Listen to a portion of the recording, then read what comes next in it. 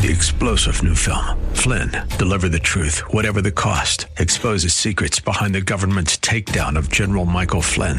Flynn knew what the intel world had been up to. He ordered the first audit of the use of contractors. This set off alarm bells. He told the truth. He was the most dangerous person for Donald Trump to hire. They had to get rid of Flynn. Flynn, Deliver the Truth, Whatever the Cost. Available now. Watch it today. Go to salemnow.com. salemnow.com.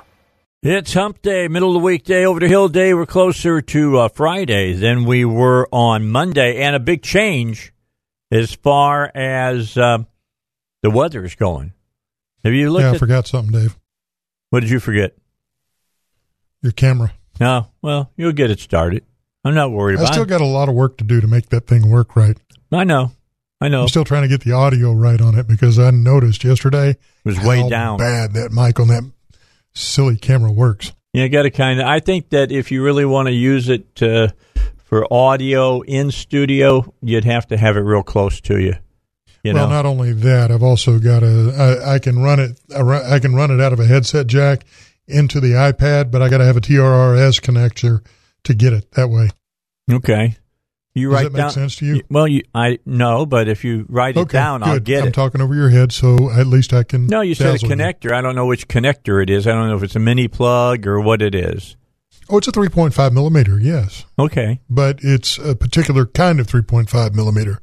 You write it down, and I'll take it to wherever I need to go, and I'll get one. I'll go buy it. Okay. We'll get it up. We'll get it running. I'll go steal Randy's credit card and go buy it that way. That's the best way to do it, man. That's always the good way. It's been really kind of weird today for me because I've been sitting and watching a lot of this coverage of Michael coming on shore in Florida, and it's exactly where I was 3 weeks ago. Have you seen the condo blow away yet? No. In fact, hadn't floated off to the side anywhere. Just a moment ago, they had. Fox had their reporter, and of course, they all got to go outside. You got to walk outside to show people that the wind's blowing and the rain's falling. Was he acting like he was walking on the moon? Yes. Leaning into the wind and trying to make his way down to the beach. While a couple other guys were walking by straight-legged? Yeah. He wants everybody to see the surf, right? By the way, did you see where Jim Cantori was banned from Florida? Oh, because he brings bad weather with him. Of course. Wherever he goes. Do you know this is the third worst hurricane in U.S. history as far as when it made landfall, how strong the wind was, 155 miles an hour? Well, I got to tell you, man, that thing barreled in like nobody's business and hit shore quick. Yeah, because first I heard about it was on Monday. And it's Wednesday. It's Wednesday, and it's already made landfall, and it's on its way to Georgia. That's moving. That's moving. It is. And it's as bad as it's going to be for Florida, you know where it's going to be really bad? North and South Carolina. They don't need any more rain. And they got 5 to 7 inches coming. That's a lot more water than they're going to want. They just kind of gotten their lives a little bit back to normal. I can only quote a movie line. What if they spelled dog C-A-T? Can you name that person and the scene that all I can think of when you say 7 inches of rain? Yeah, I cannot think. What movie is that? Was Ogre from Revenge of the Nerds. Revenge of the Nerds. Man, Ogre was hilarious. The only reason I know that is because I was Ogre. Oh, well, this guy was, by the way, speaking of football, not good up in Jonesboro last night. Yeah, I know. It was not pretty. It was ugly. I mean, it really was. It was just ugly, and the reason it was ugly is that Appalachian State's really good. Well, and the quarterback for ASU threw 2 picks for scores. That's, like I said, they had a good team in Appalachian. A lot of pressure on the quarterback, and that typically leads to interceptions. But their rushing and passing attack was very, very good. They did very, very well. If they don't win, they may win the Sun Belt this year. What do you think? I mean, how much of the game did you get to see? With winning, and if not won the Sun Belt the last several years. So, yeah, I mean, it's nice to see. Don't get me wrong. I'd love to see ASU pull off the win and go back to a bowl game. Yeah, but they can't do it every year. No, unlike Alabama, who can probably beat some of the worst teams in the NFL. I would agree with that. They're pretty doggone good. I tell you, I've been amazed at that team. Since they're number one, they get a lot of coverage. Of course, they're SEC, so they're on television every week. They are something. I mean, they've always had the great rushing attack. They're always, you're talking about a running back that's a Heisman Trophy material. Now you're talking about a quarterback that's Heisman Trophy material. And they can rush when they want to rush. Those guys are averaging 6 plus 5 yards per, carry.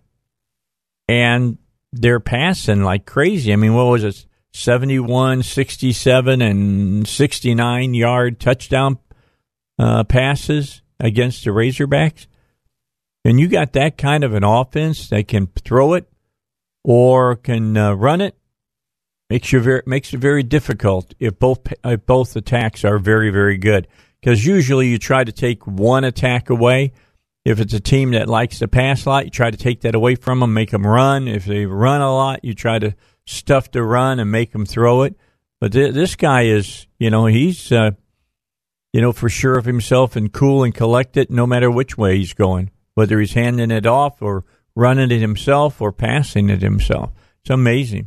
Team's amazing, and it's a typical Alabama defense. Good. And we've got one of the teams on our radio station this year. Oh, doing well, yeah. Ouachita Baptist is undefeated. You realize they're 6-0 right now? Yeah, they're good. They're good. They went up to Cersei, played Harding last weekend. They were down 3-0 in the fourth quarter with 9.5 minutes left before they put a touchdown on the board and won the game 7-3. Yeah, Rex would tell you, just as I'll tell you, that was a slobber knocker. Defense. Yeah, slobber knocker, man. It's when you're down there just beating on each other. You're getting hit hard every time, and you get up after carrying the ball, and your eyes are crossed, and you're looking through a cloud. Well, they're not looking forward to the game on Saturday. I know Rex and the crew are not looking forward to it because they're not in a press box. They're sitting on top of the camera deck, on top of the visitors' side, with a tent over them. So where are they going to be at? Tarp just over top of them, and they've been calling for thunderstorms on Saturday during the pregame. And so the guy's been worried about all the equipment because it's going to get wet. It's going to be wet. And well, this Saturday is when you're supposed to be there. What's that? Isn't this your week for being there? No, next Thursday. Next. Yeah, good for you. You chose right. In Arkadelphia next Thursday, and I'll be down there to do the highlights to record the highlights for the post game. So I'll be down sitting in the press box with Rex and Mike. Well, not Michael, but Rex and Jeff, Dr. Root, and the rest of the guys who are going to be down there. I'm sitting in for Michael is why he's not going to be there, but Michael Westbrook. But I'll be down there with the rest of the gang, getting everything set up, running engineering and running highlights for them. So you're going to be in Arkadelphia next Thursday. They're playing next Thursday night, right? That's correct. Did you see what the weather says next Thursday? Take a heavy jacket with you. Low on Thursdays, 43 degrees. So when the sun goes down, going to get chilly. Just letting you know. Well, the 43-degree low is going to be early on Thursday morning. Yeah, it'll still be chilly. We just got to see what the rest of the temperature is like for the rest of the day. I know it's going to get cooler that night, but yeah, I'll definitely take a bigger coat with me. But today it's going to be around 80 degrees. Right now it's 79. Tonight will be 51. Starting tomorrow, high tomorrow 69 with a low of 46. Friday, a high of 64, low of 50. Saturday, 67, 57. Sunday, going to be some rain. It would be 65, so it'll feel that much more chilly because you be a wet 65. 49 for the low, 43 for the low Monday morning. We don't get into the 70s again until Thursday, 70 degrees on Thursday and Friday. Then on Saturday, 73, and then we're going to nudge 80 on Sunday on the 21st at 78. Yep, summer's over, brother. I'm just telling you, we're in the fall weather. Perfect timing for the Arkansas State Fair that starts tomorrow. Yeah. You went over here and talk. I'll have you talk about the food here in a moment. Let's get a break in so we can do that. And then when we come back, you can tell me what you thought was your favorite new item on the menu. Of course, Kat Robinson will be with us tomorrow, something I have been doing with her for over a decade. Yeah, she was out there today, too. Oh, sure. She was out there eating food. Of course. Checking everything out. I didn't get to go. I had to go over to see Little Rock Tours and see Gina Martin over there working on some things with them and just couldn't make it. I typically get out there, as you know, because I like fair food. Hey, Sonny's Auto Salvage, your number one choice for recycled auto parts. You need an auto part, and you got a car that's got multiple thousands of miles on it. Probably a good idea to go with something that's being recycled from a well-maintained total loss vehicle that you can get a good warranty on, like 1, 2, or 3 years, parts and labor, and unlimited mileage. So you don't have to worry about if something happens to continue to go wrong with your car. And you remember there's only one place to buy a Sonny's Auto Salvage guaranteed auto part, and that is at Sonny's Auto Salvage, your number one choice for recycled auto parts. I use them because it's about half of what it would cost to buy a brand new part. I don't want to put a brand new part. I'll take a 3-year warranty, parts and labor, and unlimited mileage any day. Because, look, I got almost 300,000 miles in my car. If I get to 500,000 miles, I'll feel good. And then I'll be ready to get another one. Won't buy one off the showroom, buy one off the used car lot, but I'll be looking to get a new one. Here's the number to call to get your parts, 982-7451. 982-7451. 51 Sonny's Auto Salvage. For a long time now, I've been telling you that Aero Plumbing is my plumber of choice. Have been using them now for 15 years at the house, 14 years straight, 14 years. They saved me a lot of money the first time that I used them. I had something that was wrong with my water pressure. They came out, took care of it. Other people wanted to dig up my yard. They came out, pulled the piece that they needed right out from a little square area in front of my home, changed it out, had my water pressure back. The whole thing cost under $100. And from that moment on, I was sold on them. And as the 14 years have gone past, Earl has trained a work force second to none as far as plumbers go. He's upped his technology. He can do things that other plumbing companies can't do, and do it in a way that won't cause you to be, put out by, digging up your parking lot or digging through your flower bed, or worst of all, jackhammering through your slab.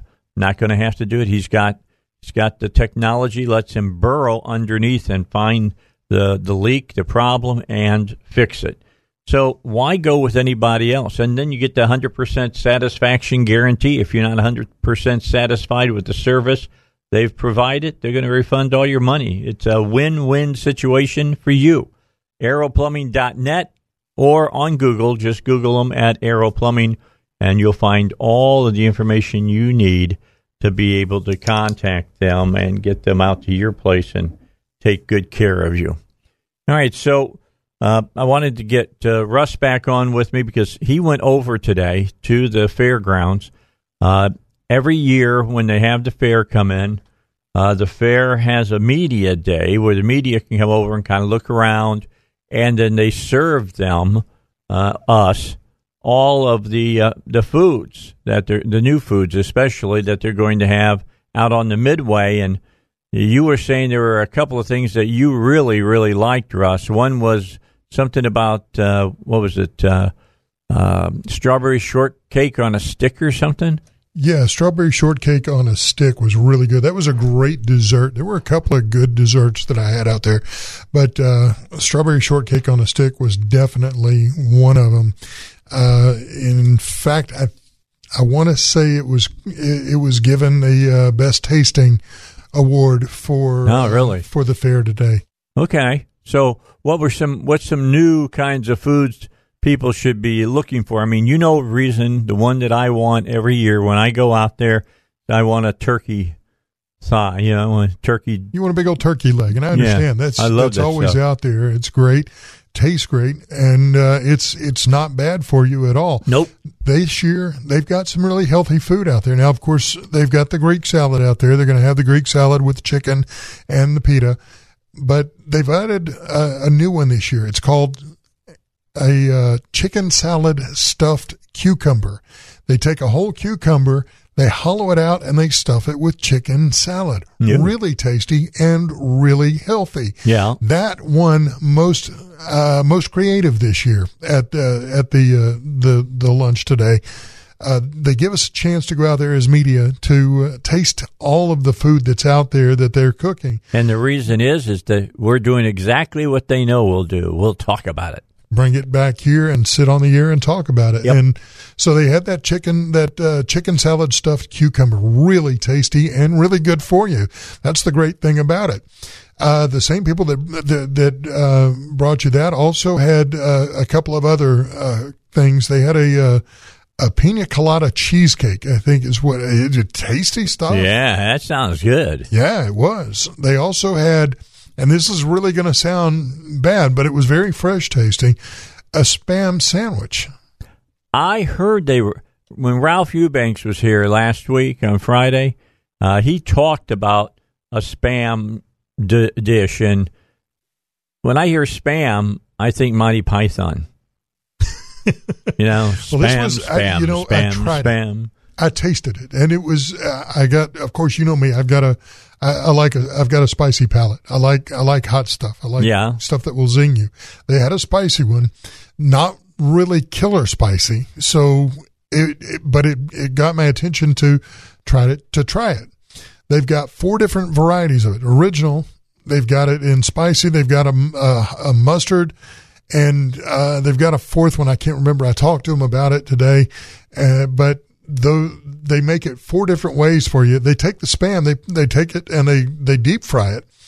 And then they put on fresh lettuce, fresh tomato on a bun and serve it to you that way with a piece of cheese on top of it. Swiss cheese, I think. It's really tasty. What a big surprise that they deep fry it. Of course, everything is better when it's deep fried. All right, let's take a break. We'll come back, talk more about this. Then I want to thank everybody who came out to the movie last night, The Exorcist.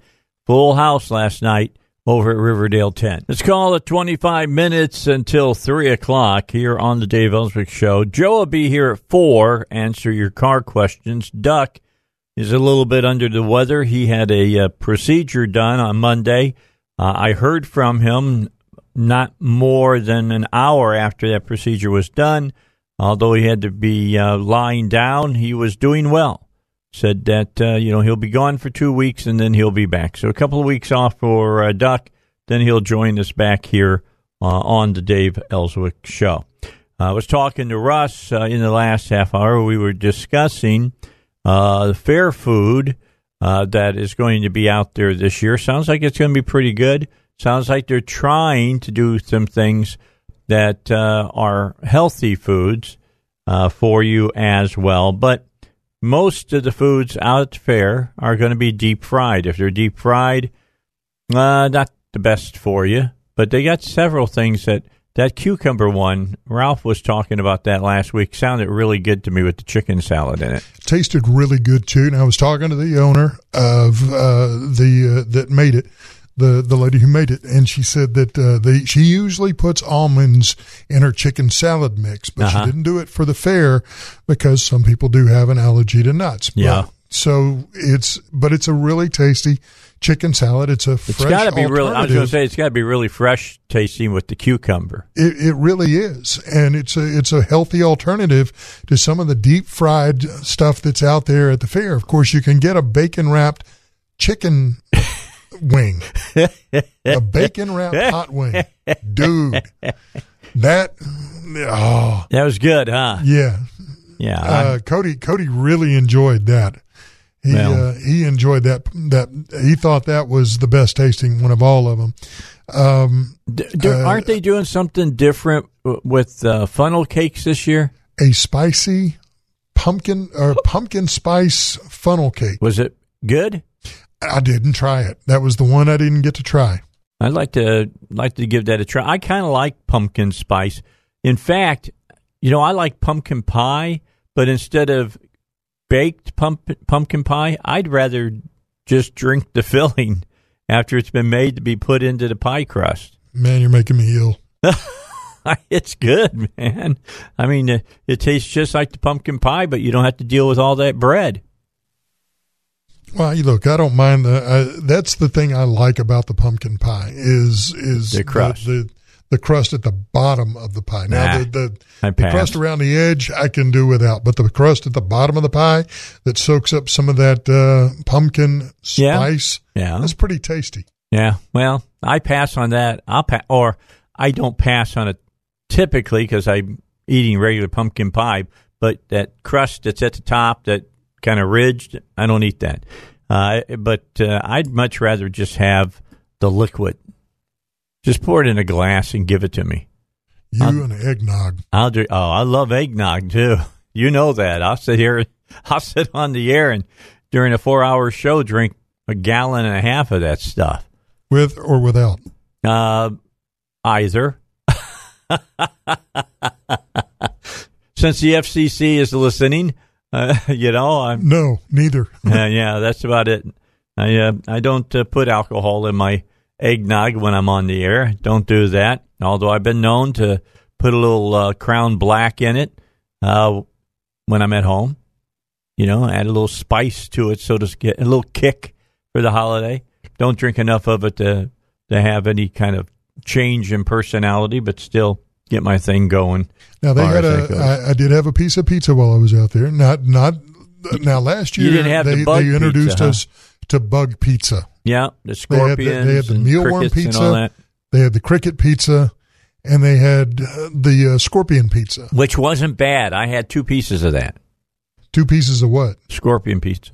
You ate 2 pieces of scorpion pizza. Yeah, it was pretty good. You didn't eat the mealworm pizza? It was all gone. You didn't eat the cricket pizza? And it was all gone. So for whatever reason, people were with the scorpion pizza, and you ate the scorpion. Yes, absolutely. I gave it a try. There's nothing wrong with any of those pizzas. Now they've taken the stinger out and they've taken the poison out of the scorpion. So it's not a problem to eat them. No. They had those out there this year, but they had a barbecue rodeo pizza, which was really tasty. It's okay. I understand the barbecue part.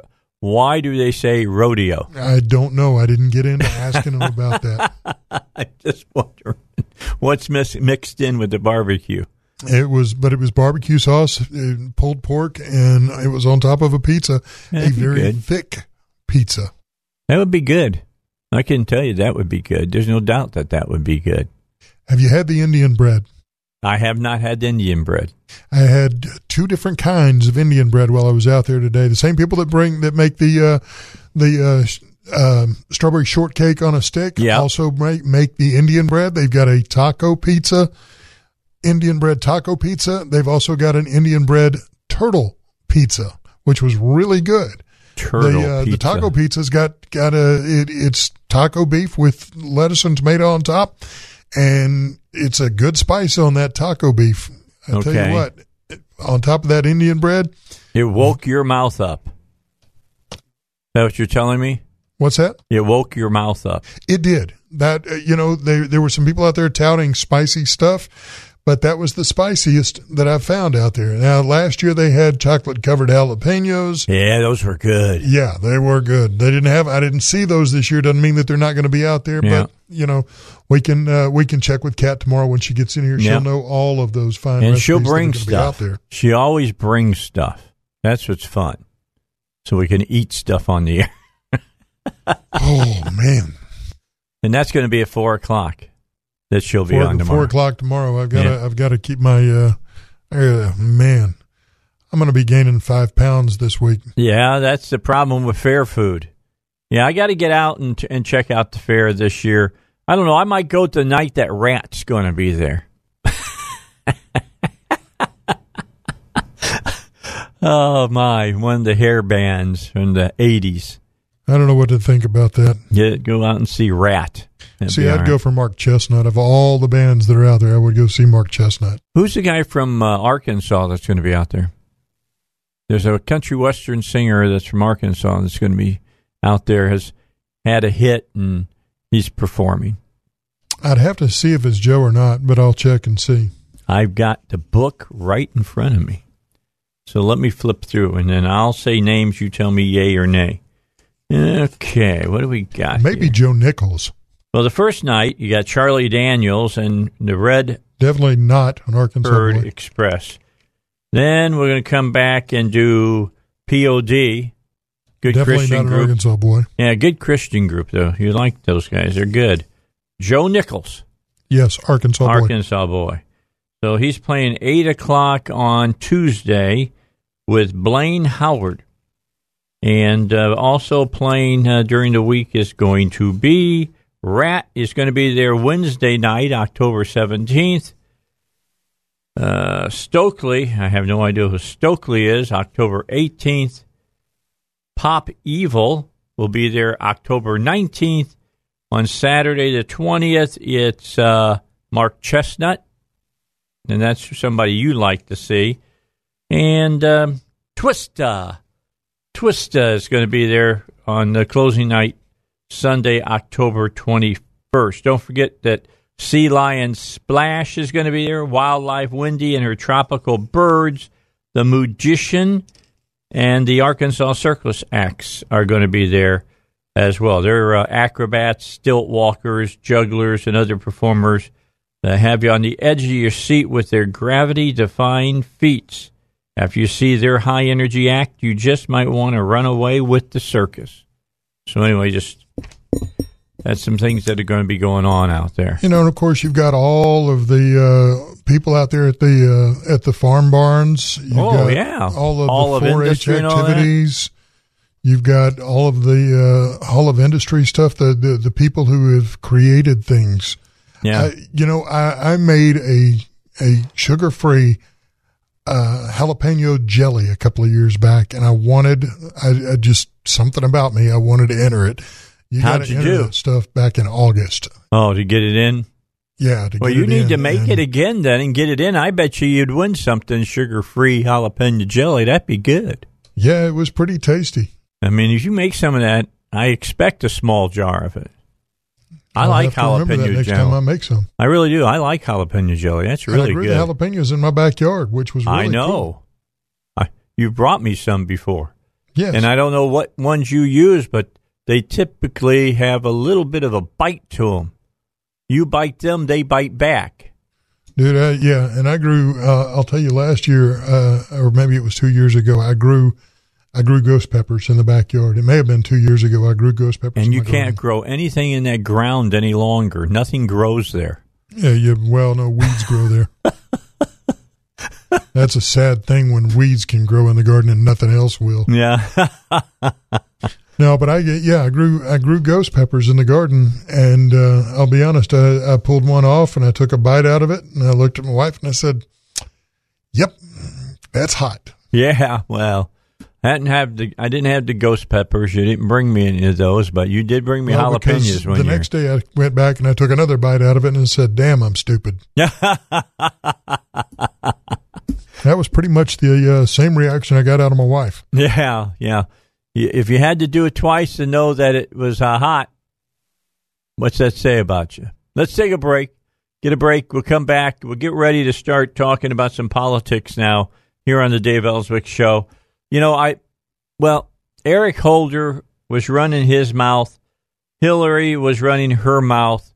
And these are the people that are saying that the Republicans are not civil in their conversation. Wait till I tell you what they said. Yeah, this is amazing. In fact, I'll let you hear what they said on the Dave Elswick Show. The storm surge that they had said was going to be at nearly 12 feet in Panama City is not going to make that. They're saying now the highest point of it will be 9 feet. I just was watching Fox's coverage, and the mayor of Panama City was on there saying that they missed being ground zero for this hurricane by about 12 miles.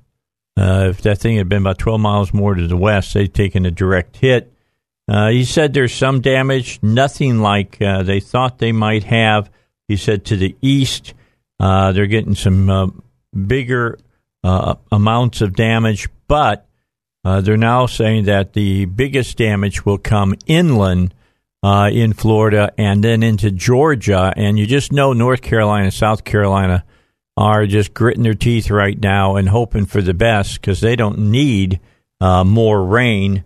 And I'm looking here on the map that I'm seeing where it's talking about rainfalls that they're expecting in these different areas. And where was the map that I had just a moment ago here? I think they said 4 to 7 inches. That's about it. 4 to 7 inches of rainfall in their area. And the last they need is that kind of rainfall. They're just getting to the point where the rivers were coming down. And now they're going to get whacked with it again. As far as power outages, they're saying inland going from the Destin area and Panama City area to the northeast into Valdosta, Macon, Georgia, up into Columbia, in Charleston, South Carolina, North Carolina, Raleigh, and Wilmington. They're expecting about 2.5 million people to be without power by this time tomorrow. I tell you, and I can tell you, Entergy and all the rest of the electric companies here in Arkansas, they've sent crews over that way. Probably have staged them just outside the area, getting ready for them to go in and help try to restore power as fast as they can. All right, I'm looking. We've got about 6 minutes. Eric Holder, just the guy we all want to hear from, the former Attorney General, was talking about the Republican Party. How is this? We're 1 minute on it? Okay, good. Here's what he had to say about how the Democrats are going to handle Republicans. They have gotten for all the wrong things. They want to keep themselves in power. They want to cater to the special interests. It is time for us as Democrats to be as tough as they are, to be as dedicated as they are, to be as committed as they are. Michelle always says, Michelle Obama, I love her, she and my wife like really tight, which always scares me and Barack. But Michelle always says that, when they go low, we go high. No. When they go low, we kick them.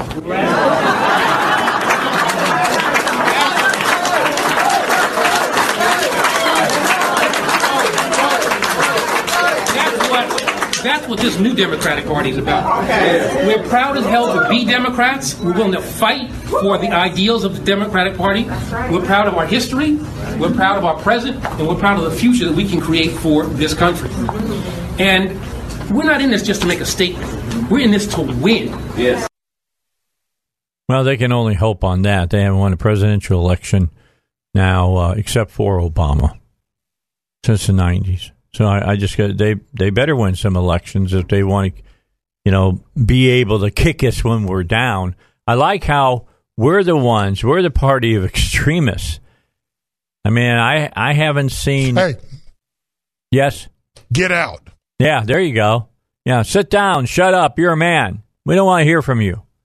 We've heard all of this stuff. Unbelievable. Just really unbelievable how they've been talking. I mean, it is the way that they are. See, what they do is they say we're what they are. It's called projection in scientific lingo. They are projecting themselves onto us. We are not like they are. You've never seen Republicans act the way they did, the Democrats, in a Supreme Court confirmation hearing. You never saw that. You've never seen the party pay protesters to show up. You never seen groups pay people to disrupt. You haven't seen leftist groups that align with the Democrats out beating up elderly people and the cops afraid to do anything. That happened out in Portland just the other day. So when we come back and we talk further about this, because we're going to talk further about it, we're going to hear from Hillary. Hillary says that we have systematically suppressed voters. That is a bald-faced lie. And I'll tell you, she makes up a number. She just pulls it out of her tush and throws a number out there. I'll let you hear what she had to say, as well as what she says the first order of business for the Democrats should be if they control the House. Talk about all of this when we come back. It's the Dave Elswick Show. News is coming up here in just a few moments. Will be brought up, I'm sure, on what's going on with the storm, and they'll be probably talking about what's going on with the Dow Jones. It's almost down 1,000 points today. Correction going on. And we'll have good things for you to hear. We've got the president talking about the GOP senators. We've got Trump talking about what a vote for a Republican is. Mitch McConnell invoking Hillary Clinton's comments about civility. We'll have that as well. We got a bunch of sound for you. We got Joe, and I think I got Robert Steinbach in the final hour. That's all happening yet today on the Dave Elswick Show. Another poll coming out showing that Republicans are furious and more likely to vote in midterms after the Kavanaugh confirmation hearings. Katie Pavlich from Town Hall had this article. It's been less than 24 hours since Justice Brett Kavanaugh took his rightful seat on the Supreme Court, and 2 weeks since Democrats attempted to derail his nomination with a supercharged smear campaign. Now, remember what Eric Holder just said a moment ago. Here, let's play that one more time for you before I read the rest of this article about the confirmation hearings and how ticked off people are still about it. And remember, he said, when Republicans go low, we'll kick them. He said, well, Michelle Obama always said, when the Republicans go low, we go high. Well, that would say they haven't gone high at all because they just keep going low. And we know that from that confirmation hearing. Here's what Eric Holder had to say. They have gotten for all the wrong things. They want to keep themselves in power. They want to cater to the special interests. It is time for us as Democrats to be as tough as they are, to be as dedicated as they are, to be as committed as they are. Michelle always says, Michelle Obama, I love her, she and my wife like really tight, which always scares me and Barack. But Michelle always says that, when they go low, we go high. No. When they go low, we kick them. Yeah, we don't have to hear any more of that. Okay, you get the gist of it. Again, projection on Eric Holder's part. Brett Kavanaugh took the bench when the Supreme Court, with his new colleagues, for the first time yesterday in a jovial atmosphere that was strikingly at odds with the tension and rancor surrounding his high court confirmation. The new justice dived into his new job, asking a handful of questions in the first arguments of the day, following a traditional welcome from Chief Justice John Roberts, who wished Kavanaugh a long and happy career in our, quote, common calling. But according to a new survey, Republican voters are furious about the salacious, unfounded accusations lobbed at Kavanaugh and are more likely to vote in the upcoming midterm elections as a result. A new Rasmussen Report national telephone and online survey finds that 54% of all likely U.S. voters say they are more likely to vote in the upcoming midterm elections because of the controversy surrounding President Trump's U.S. Supreme Court nominee. Only 9% say that they are less likely to vote. 34% say the controversy will have no impact on their vote. Further, the Kavanaugh issue has more energy for the GOP than the Democrats. Republicans are madder about the Kavanaugh controversy than Democrats and more determined to vote in the upcoming election because of it. 62% of Republicans are more likely to vote because of the Kavanaugh controversy compared to only 54% of Democrats and 46% of voters not affiliated with either major political party. 62% of all voters are angry about the U.S. Senate's treatment of Kavanaugh, with 42% who are very angry.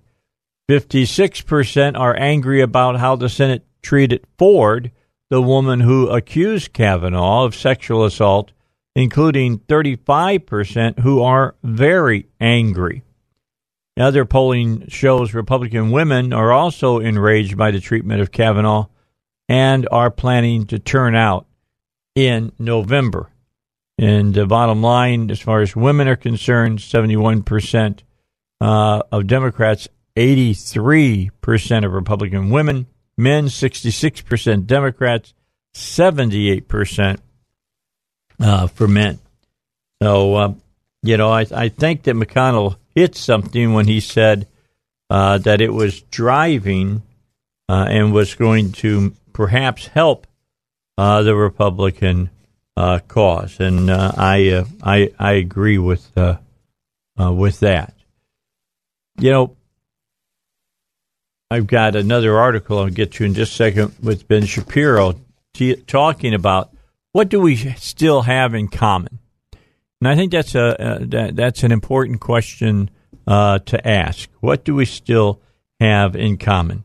Well, I don't have a whole lot in common with Democrats, especially when I'm hearing Hillary say things that she's been saying, which are frank, outright lies. For instance, she says that Republicans have been systematically suppressing voters. You know what they consider suppression? They consider suppression when we want you to show an ID, if the Democrats take over. What do you think the Kavanaugh hearings, what kind of impact will they have on the midterms? Because at first the Democrats were quite happy that it might galvanize. Now the Republicans are happy that it will galvanize their base. What do you think is going to happen? I think that both sides will be galvanized. It's just a question of who actually takes those feelings and shows up to vote. And it always comes down to that. We have more voters who favor Democratic candidates. One of the tragedies of what's happened in our electoral system is the Republicans have systematically suppressed voters. Probably as many, Christian, as 12 million voters were purged by Republican governments in states between 2012 and 2016. We have all kinds of questions about the security of our voting machines. So we know that Democrats have to turn out in even bigger numbers in a lot of congressional districts and states to be successful because they're being, pushed back by a headwind that is trying to prevent them or discourage them from voting. But if Democrats, and I not only include Democrats, I include Republicans who are worried about the direction of this administration, independents who want to see more accountability, if they show up, we should win. Wow. When she says systematically we have been suppressing the Democrat vote, when's the last time you saw any group like the new Black Panther standing in front of voting booths turning away voters from it that are evidently conservative or Republican? I don't remember any of that ever happening. They consider it being suppression if we want and pass voter ID laws in states, and then we're able to keep them on the ballot and keep them enforced because the democratically controlled judiciary keeps striking them down. I mean, if you've got to show an ID to buy beer, if you got to show an ID to get on a plane, if you got to show an ID for a whole lot of other things that you know you have to show IDs for, it only makes sense that one of the most important civic things that you can do, and one of the most civic duties that you have to vote, you should be showing ID so that somebody doesn't take away my vote and make me lose my say in my government because there's people out there voting more than once, or there's people that are out there voting that shouldn't be voting at all.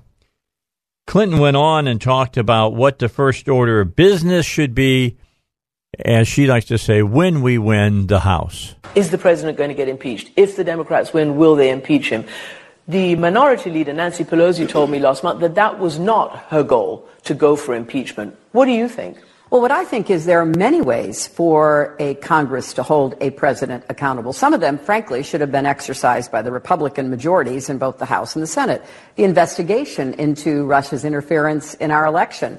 The Senate Intelligence Committee has tried to work in a bipartisan way. The House Intelligence Committee has been turned into a circus. So a really focused, deliberative effort to not only look at what this administration has done, and that's in every area, whether it's in how they're regulating or deregulating the economy, or the tax cut, the ballooning of the deficit and the debt, what they're doing to the environment, education. There is so much to be concerned about. So the first order of business for a Democratic House and Senate should be to get back to regular order and try to impose discipline and accountability on this administration.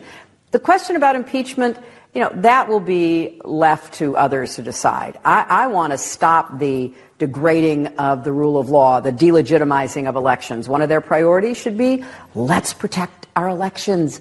Let's make sure that we have electoral security. Let's end the suppression of voters. So there is a big agenda if the Democrats take over. Please go away. I pray that she will go away. Did she say if or when? What? Did she say if or when? When. She's sure they're going to win the House. The Democrats are completely, obsessed with that. The last things that I saw from Silver was that he gave them about a 75% chance. Now, he, along with a lot of the other pollsters, all missed out on Trump. They missed out on us taking the Senate in 2014 as well. So since they're not predicting a big blue wave like the Democrats are, they say it's not going to happen. You want to know what scares me about this, Dave? What's that? That all this talk of this supposed wave, and it's not going to happen because the Republicans are not going to go out and vote because they feel confident that the Democrats are not going to go out and vote either. Yeah, we're going to go out and vote. That's the thing. That's why I was talking about that story earlier about Republicans are so pissed off about the confirmation hearings with Kavanaugh that they're definitely going to go out to vote to make sure it keeps going. But I mean, it really scares me that they might just get a little complacent on Election Day. Yeah, I don't think they will. And more independents are leaning to the right now. After they've seen a lot of the things that the Democrats are doing, when you're hearing all of their socialist rhetoric and everything else, they're rolling the dice on playing to the left. I don't think it's going to work for them. I think we'll see that before it's over with. We'll talk about it a little bit more as we continue to go and look at this today in the show. It's Dave Elswick Show, 101.1 FM, The Answer. In Fox News, they're talking to the mayor of one of the towns along the the coast there, and they said, what was the percentage of people who evacuated? He said about 42%. And up at Panama City Beach, bottom line was they were about 50-50, and all the mayors that I've heard have said that they have had no calls for emergency help, which tells me that the people who stayed behind made great preparations, evidently, and are doing well. Mitch McConnell went after Hillary Clinton's comments about civility to talk about the unhinged tactics of the left. Cut number 10. Yesterday, I was pleased to attend the ceremonial swearing in for the newest member of our Supreme Court, Justice Brett Kavanaugh. Justice Kavanaugh's remarks yesterday affirmed yet again what his record and his testimony clearly told us. He'll be a thoughtful, fair-minded justice who's committed to applying our laws and our Constitution as they're actually written. His confirmation last week was a victory for the very same principles of fairness and justice that we can now count on with him, along with his fellow justices, to uphold. So, Mr. President, Saturday's vote was also a victory for the Senate, for this institution, and for the integrity of this institution. Reason and deliberation triumphed over what was literally an attempt to sway the Senate using mob tactics. I wish this were an exaggeration, but it isn't. While many came to Washington peacefully to share their stories, the loudest voices proved to be those of the politically motivated far left. The same far left special interests that had pledged total opposition to any Supreme Court nominee before the ink was even dry on Justice Kennedy's retirement, they pulled out all the stops. They did everything they could. When it became clear Justice Kavanaugh's nomination would not be stopped on the merits, well, as we know, that was only the beginning. Far-left activists decided that the United States Senate and their members should be harassed and intimidated wherever they might be, in a restaurant, with family, getting out of their own car, or in their own homes. Anything went. When they did not get their way, when these tactics failed to sway us, they just turned up the anger even more. Protesters disregarded the men and women of the Capitol Police, trampled barricades, stormed the steps of the Capitol and the Supreme Court, climbed on statues, and tried to literally shout down senators right in the middle of the roll call vote here in the Senate. When the dust settled, literally hundreds of arrests had been made.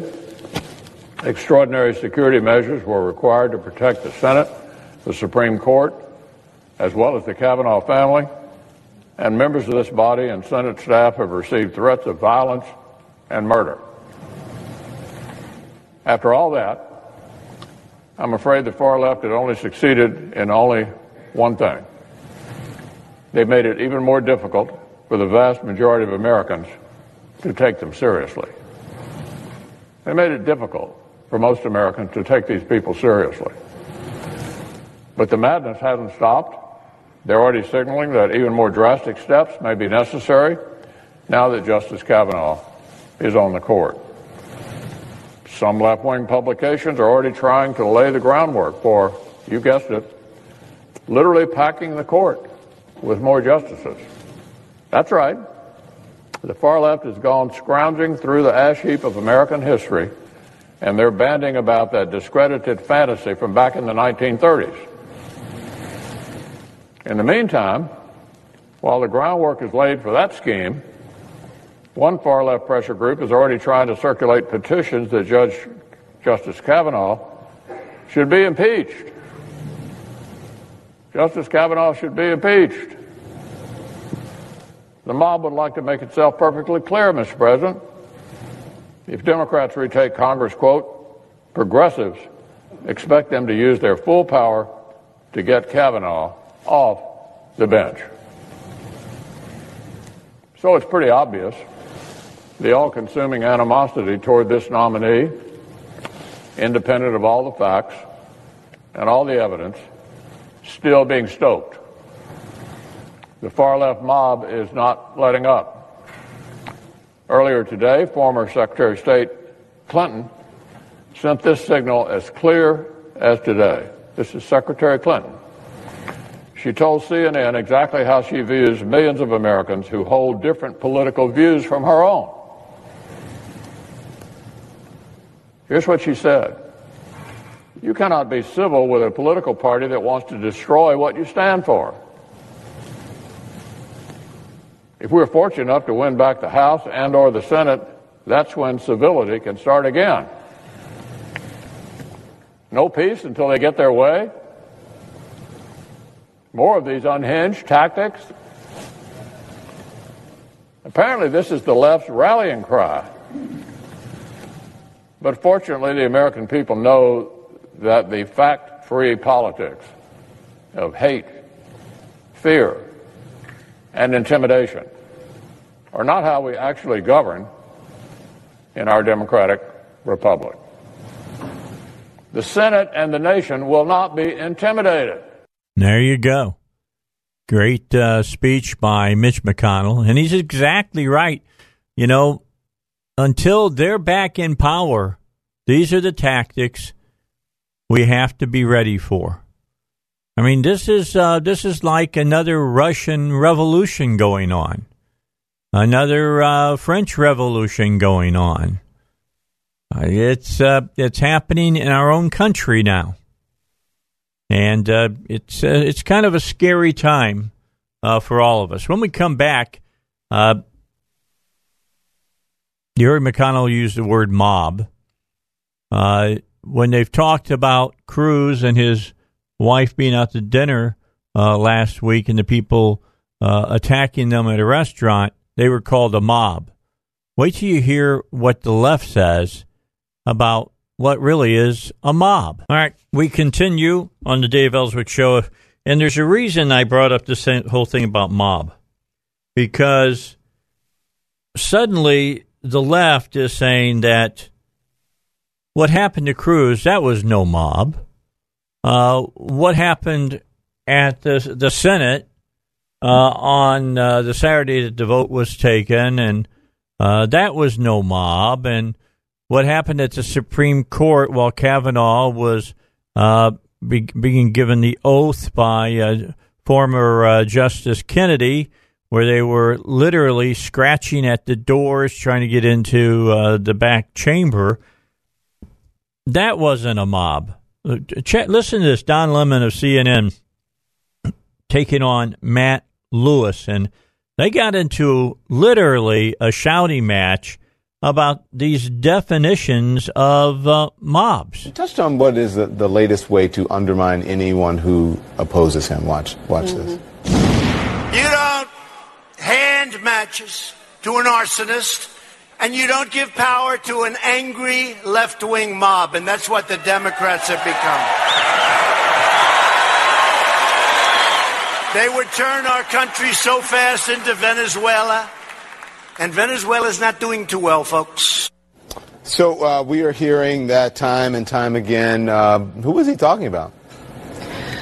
Well, I guess what he was talking about is the women who are very angry and expressed their anger, I think, quite adamantly during the Kavanaugh hearings, because they were women who had gone through the trauma and the tragedy of being sexually assaulted at some point or maybe several times during their lifetime, and they were trying to tell their stories to Republican men who did nothing but either run away from them or completely make fun of them, treat them disrespectfully, and in a manner that just dripped of disdain and denigration. And so, for me, the more that he talks about an angry mob and the more that women understand that he's talking about them and complaining about them when they were trying to tell their stories, the better it is, not just for Democrats, but for independents and those, frankly, moderate Republican suburban women who don't like what this country has become under Trump and Republicans who have wrapped themselves around him. Alice, Alice, before you answer, and I want you to keep that passion, but your party won, right? They have the White House, they got the Congress, they have 2 handpicked justices in the last year. People who don't agree with it are exercising one of their options, which is protest. Is calling them a mob, is that a bit much? No, not when you see what they've been doing. Look, I don't think you need to tell me that we won. You need to tell those people out there that are banging on the doors of the Supreme Court and chasing senators out of public restaurants and yelling at senators in elevators. Look, the Republicans won. They knew that meant that the president would have the opportunity to appoint 1, possibly 2 nominees to be confirmed on the Supreme Court, and they should actually acknowledge that. If they spent more time handing out voter registration forms across the country, they'd be much more effective than that's they would happening. with their current tactics. Yeah, but That Alice, that doesn't absolutely mean that people don't, I mean, honestly, that doesn't mean that people don't get to object. I mean, that's your right as an American to object. It's covered in the First Amendment. It's like the first one. Yep. Sure, they certainly Petition your can. government. Sure, they certainly can do that. But what he's saying, and we're seeing it across the country, going to a restaurant and screaming at an elected official in a public restaurant. They did the same to Sarah Sanders. They've done the same to Kirstjen Nielsen. They've done it to many members of this administration because they object with the policies of this president and what the elected officials were elected to do. That's not how you go about doing it. But that's not what he's talking about. That's exactly imagine what would happen. Exactly what he's talking about. Imagine what would happen. Let's just turn this around. Hillary Clinton wins, and she names Supreme Court nominees. Republicans are upset. Imagine if there was a Democratic senator and his wife at a restaurant, and the alt-right, Richard Spencer's crew comes rolling in, yelling at them, berating them, trying to shame them, and they end up having to leave a restaurant. Matt. Imagine You that. had me until you said, hold on, Matt. Don't call that a mob. Those are until you protesters. said alt-right. Until you said alt-right, you had me. Okay, what if say Tea Party? Let's forget the alt-right. It's Tea Party. Let's say Tea Party protesters. Okay, that is a better example than the other one you gave. Would we be wringing our hands and clutching our pearls and saying we can't call that a mob? Those are protests. No, that is mob behavior. How many times has that happened? Everybody stop. Matt, we already did that. We already said they weren't mobs. We already said that. Mobs. No. We already said that the Tea Party people. We went through this. In case you don't remember, because the Tea Party people didn't hound people out of restaurants. The Tea Party did hound people. The Tea Party people hounded me when I went out to cover them. And you know what I said? It was their right to do it because they're Americans. Don, if they started following you around to restaurants and running you out of places and I would say they're wrong because I'm not an elected official. Look, it would be a mob. I'm not an elected official. If I put my name on a ballot and I won come after office, journalists, Don. This is going to happen. Journalists What's are stopping not them from coming after officials. journalists? They're not following public us around servants. everywhere we go. They're not public servants. I think there is a small element of truth on Trump both. isn't just talking about those people. Please? Let Max I think there is a small element of truth on both sides here, which is that there is incivility on both sides of the political spectrum. And I deplore activists who are hounding public officials in restaurants. I think that's wrong. It backfires. It feeds into the victimization narrative that Trump tries to put out there. It's counterproductive. But on the other hand, Donald Trump is in no position to complain about mob rule when he is speaking tonight in front of an actual mob and they are chanting, "Lock her up," about Senator Dianne Feinstein. He is in no position to talk about mob rule when he incites his followers at these rallies such that members of the media who are there often feel threatened. And in fact, during the campaign in 2016, there was actual violence at the Trump rallies. Okay, that is mob rule as much as anything else. I think we all need to calm down, take a step agree, back, Max. and try to conduct I think we should be condemned. Let me talk for 1 second. Let him This is the finish. difference. This is the difference between Matt, and then you'll get conservatives and what you're liberals. complaining about, which is I'm trying to acting agree with Matt. without civility Let here. him Okay, finish. let me finish. We, on both sides, we need greater civility. And Donald Trump is not showing that kind of civility when he accuses Democrats, for example, of being traitors who are going to turn this country into Venezuela. That is not reasonable, civilized discourse. And so, yes, you can complain about the tactics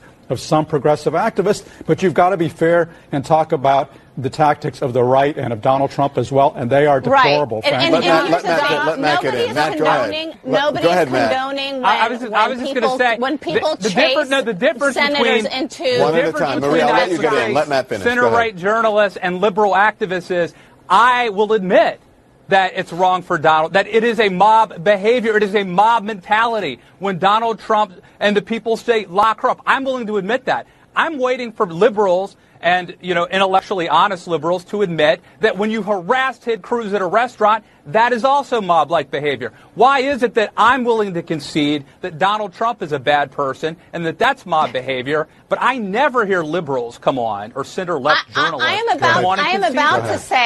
about to say that kind of behavior, following senators or any other elected official into a restaurant when they're with their family, I don't agree with that. I do not condone mob behavior? That. Is it a mob? Is it I don't know. mob-like How behavior? many were there? I don't even know. Let's show the video, I don't know. Don. You got some B-roll. How many were there? Let's show the But video. here's the thing. Listen, I gotta go. I gotta get to the break. I gotta get to the break. I'm going to answer your point. Talking about the women. Hey, both of you, please stop. Okay, I've got to get to the break. I will answer your question that you asked her. Is it mob behavior?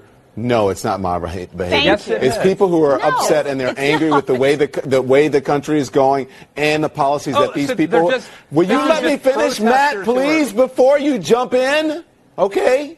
I'm making a point. I can't make it if you keep interrupting me. No, but you're making a point. Are you the moderator or the host, or are you arguing a liberal? I'm the moderator and the host of this show, and I'm trying to make a point to tell you that now you're giving mob rule. I'm telling you why people are saying it's not a mob. Look up the word mob in the dictionary. Matt, it is by definition. You should look up the word mob in the dictionary, and you should also, as a Republican, look at the Constitution. I'm not a Republican. And look at the whatever it is you are. Whatever it is you are. Look at the Constitution of the United States, and it gives people the right to protest. Yeah, and that it doesn't say where you can protest and how you can protest and to what. Illegal. Will you let me finish, Matt? Please let me finish. Okay. Bring it on. Okay. Do you mind if I have a drink? So you can do whatever you want. You can leave the show if you want, but let me finish. I'm not I will make do my that. point. Okay. Well, then shut up and let me do it. All right. Please. Thank you very much. In the Constitution, you can protest whenever and wherever you want. It doesn't tell you that you can't do it at a restaurant. It doesn't tell you that you can't do it on a football field. It doesn't tell you that you can't do it on a cable news show. You can do it wherever you want. And to call people mobs because they are exercising their constitutional right is just beyond the pale. We'll be right back. If conservatives did it, you'd call them. Boy, Don Lemon, yeah. It's not a mob if it's a bunch of Antifa people or leftists. No, absolutely not. But if it's, some Tea Party people, Tea Party never went into restaurants and went nuts on elected officials in groups and did those things. In fact, Don Lemon is the guy who was calling Tea Party people racist all the time back when the movement was born. He said they went after him and challenged him when he was out covering the march that they were racist. Never said they said anything racist to him, but because they challenged him, that immediately made them racist. Let's get a break. We're going to come back. Melania had a interview with ABC that's going to air on Friday. I'm sure she's going to make some of the Me Too people angry, but I want you to hear what she had to say about the Me Too, hashtag Me Too movement. We'll get to that when we come back on the Dave Elswick Show. All right, finishing up this hour of the Dave Elswick Show.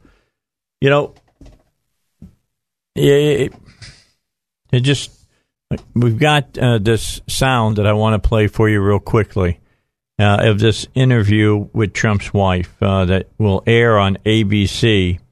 And she's talking about the sexual assault claims, hashtag Me Too.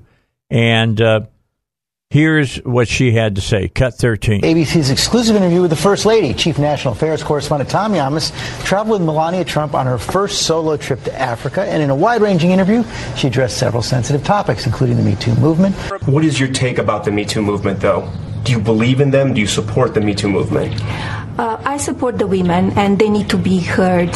We need to support them. And, also men, not just women. Do you think men in the news that have been accused of sexual assault and sexual harassment have been treated unfairly? We need to have a really hard evidence that, that if you're accused of something, show the evidence. Some women might hear that and say, how could you say that, Mrs. Trump? You need to stand with women. What would you say? I do stand with women, but we need to show the evidence. You cannot just say to somebody, I was, sexually assaulted or you did that to me, or because sometimes the media goes too far and the way they portray some stories, it's not correct. It's not right. Yeah, there's Melania. You have to have hard evidence. And I agree with what she's saying. Yeah, we'll hear anybody who has something to say, but to find somebody guilty of something, you got to have hard evidence. You got to be able to prove something beyond a shadow of a doubt. To be honest, in the workplace, I haven't had a problem anywhere I've been that women weren't heard. HR departments are very aggressive in asking the workforce to come forth if they think they've been, sexually harassed or whatever. And it's not just for women, it's for men as well. Men have felt that way. I mean, we've got it, and I'm going to talk about it later, either this week or next. We've got, a harassment suit going on over in the Conway area. So I want to talk about that. And one of the people who was saying that they're sexually harassed, and evidently there's a lot of evidence behind it, was a man. There was a female that was the head of a department that was harassing people, harassing males. Haven't heard about it, have you? It's because it's, some people over there in the Democrat Party, because Democrats control Conway, have done everything like a cat does when it goes to the litter box. They've been covering it up as much as they can. So we'll talk about that next week. Start passing that amongst your friends over there in Conway. Bet you there's a lot of people that are suddenly going to perk up their ears and go, Elswick found out something. Yeah, I did. And I'm going to bring it to the people of Conway. They need to hear about it. They need to know about it. Shouldn't be covered up. If you're harassing somebody, there's laws against that. But you got to have facts. You've got to have proof. You can't just go out and come up and say, well, here's the problem. We've got this problem. And then say, well, fire that person because somebody said something. No. It doesn't work that way. I know the EEOC has gotten involved in this one. When the feds get involved, there's fire somewhere. And we'll talk about it here in the very near future. We'll get to it and bring it to you. But that's the whole problem I've got with this, Me Too movement stuff. It's not that we're not just supposed to hear these women. They're to be believed completely without any kind of, collaboration of what happened to them. That is not the way jurisprudence works. That's not the way you start firing people for that. You're going to have double the lawsuits that you have right now because people are going to be suing you for being let go for false reasons. Yeah, I'm all about hearing what people have to say for them to be able to report what they believe is wrongdoings, but it's got to be more than just she says, he says, or he says and she says. Just not the way it should be. Coming up in the next hour, Joe's going to be here. And sitting across from me, I've got the man from Midstate Transmission. He'll be joining us today, too, evidently. Is that right, sir? Yes, that's right. All right, cool. We got the transmission man here, and Harry Henry. He'll be ready to talk to you as well. The phone lines will be open, 823-0965. If you're having strange things happening with your car, you think it's the transmission, you can probably ask him some questions about that. Yeah, absolutely. Gary comes in, people got transmission questions, I'm cool with that. I know he can answer them. No problem. Just like Duck. He's the Duck of transmissions. You know, Duck is the god with a small g of diesel. The guru of diesels. Yeah. Guru of transmissions. Right over here to the right. Joe is like the guru of everything. He can answer any question. He'll be here to take your questions when we get back. Right now, though, we got news coming your way. We'll be back to take Joe in here and Gary here and let them talk about what's going on in the wonderful world of cars. I'll be back. I'll move away from politics for a few moments. We're going to talk about Medicare for all, by the way, in the final hour. I'm hoping that Robert Steinbach will be here as well. It's not feasible. It's trillions of dollars to do it. We don't have trillions of dollars to pay for it. It's the Dave Elswick Show. More coming up in a moment. Well, they're talking about Hurricane Michael on Fox right now. Got some flooding going on right there by the Gulf. Looks like the surge came in, and it's down the road from Panama City. I've been watching it all day today, and looks like it has Michael has moved on now, and has moved into the interior of the state of Florida. Looks like the rain has let up some. The winds have definitely died down, and but the flooding is there.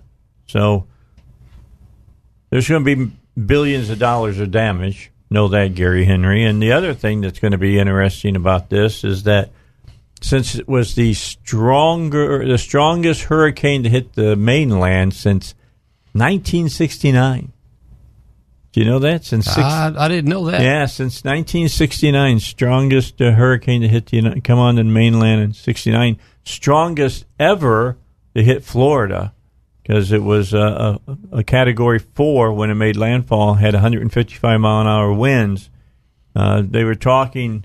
Now they're saying the sustained winds in some of the areas is down to 125 miles an hour. I'm looking at it. I don't buy it. I've been watching some other websites and stuff, and they said that they're down to sustained winds of about 60 miles an hour, and gusts sometimes are getting up close to 100 miles an hour. 125 sounds better, though, Dave, if you're reporting it. It does. It does. It's like shooting pictures of a fight. If somebody's bleeding, it's always better than if they're not. Absolutely. You know, there's the old adage: if it bleeds, it leads. That's the way news used to be. Still is in a lot of cases. You know, I bet you any money that the big story up in New York wasn't the hurricane. It was that limo that crashed and killed 18 people. Because it hadn't been taken care of, apparently. Yeah, hadn't been taken care of, didn't have license to be even in business. Right. The owner, he's been arrested, by the way, and rightly so. Should have been. I want to find out what was wrong with the car. They'll do, an investigation, because they said there were no signs that they even applied the brakes when they were going through that intersection. So evidently they hit that intersection at over 60 miles an hour and ran into the back of a car, of an SUV, from what I understand, and never applied the brakes. Either there wasn't any, or just that's my question. Did he put the brakes on and nothing happened? Which is possible, but that doesn't happen every day. No, I agree. But if the car was not being taken care of, it's very possible something like that could happen. It is. It just, I guess what amazed me is I've seen people be in automobile crashes head on at 60 miles an hour, and people walk away from it. Yes. A stationary car, you're doing 60, you hit it, and 18 people die. That's wild as well. And it came apart. That car came apart. Well, the way they cut them in two and they stretch them. Yeah, so I'm wondering if they didn't do that right. Right. Depending on what it was built out of to start with. I hadn't really kept up with it.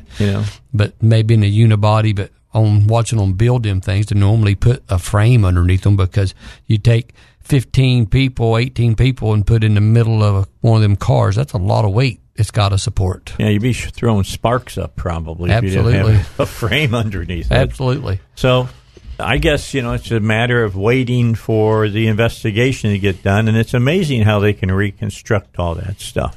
Well, they're going to step on the brakes themselves. Gee, there's nothing there. Did something just fail, break, master cylinder blow out, or, something just broke, might have sprung a leak, So if there was no indication, it had catastrophic failure, because he stopped it sometimes, so something give up all at once, or he just never hit the brakes. Yeah, it makes me wonder, was the guy not paying attention? Had he not had enough sleep? He wasn't awake? Was he on drugs? All kinds of things run through your mind. Did the clients have him distracted?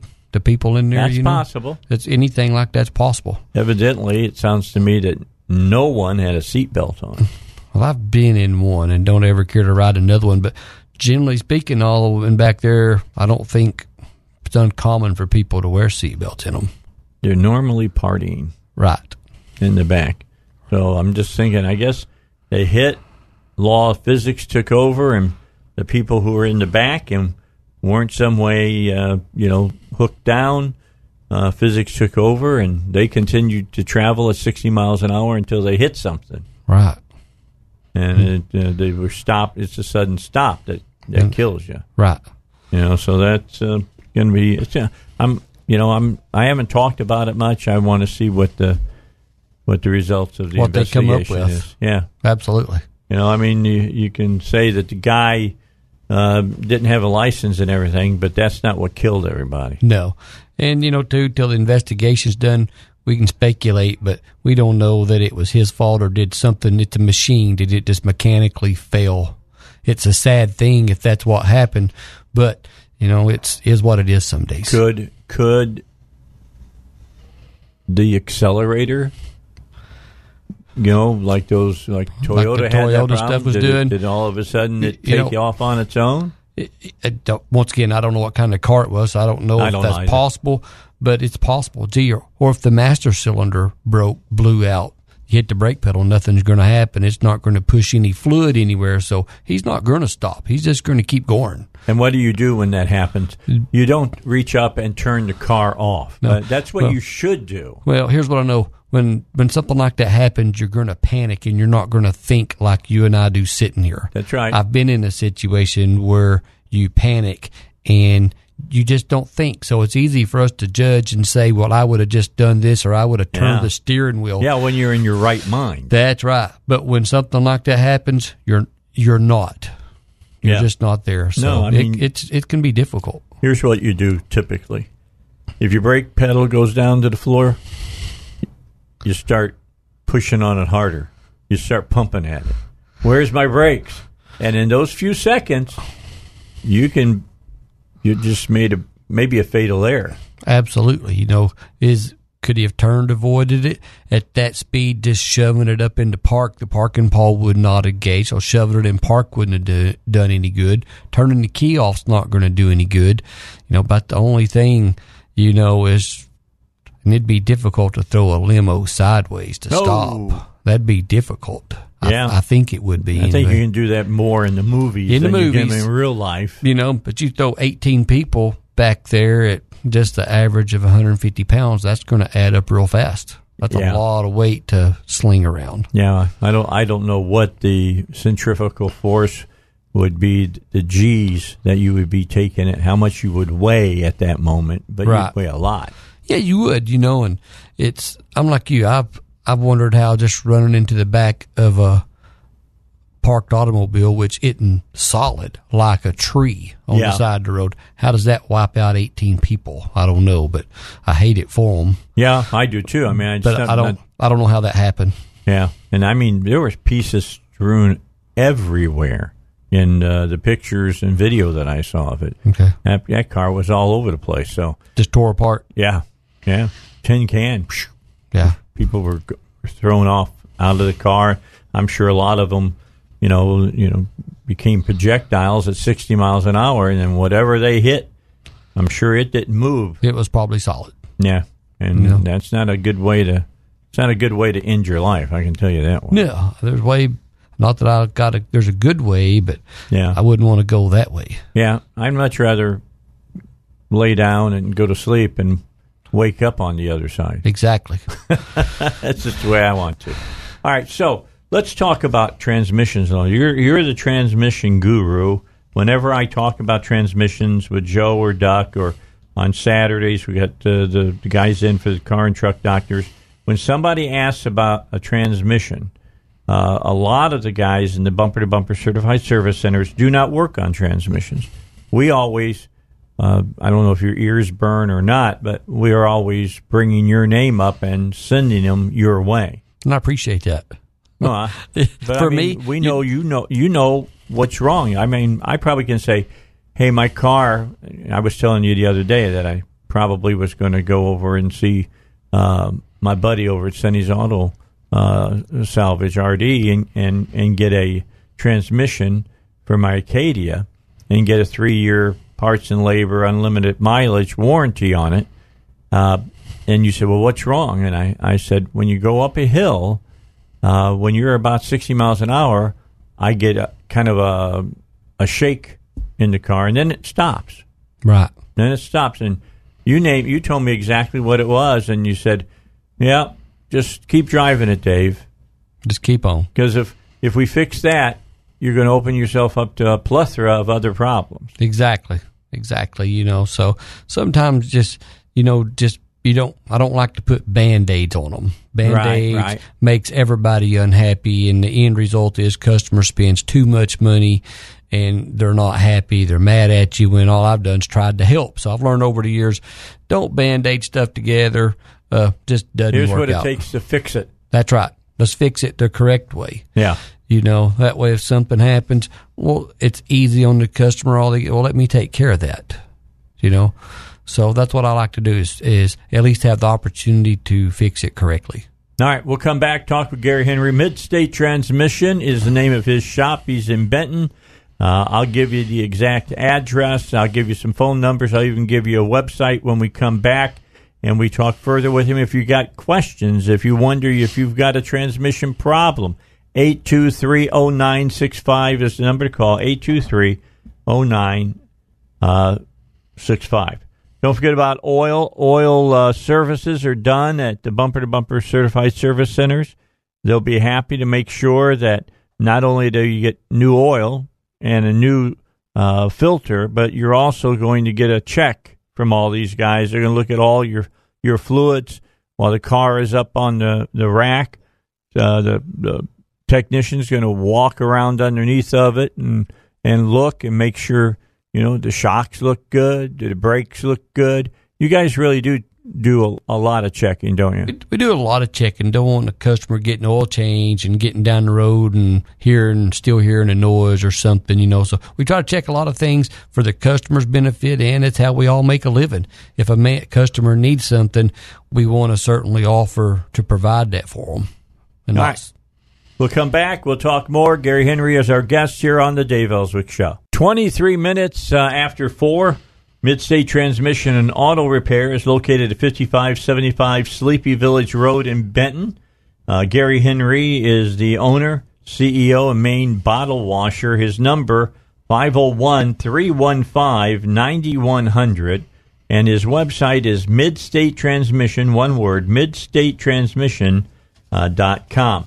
Got a call for you, Gary. Let's go talk to Bill. Bill's in Little Rock. Got a, 1980 GMC. What's up, Bill? What's up?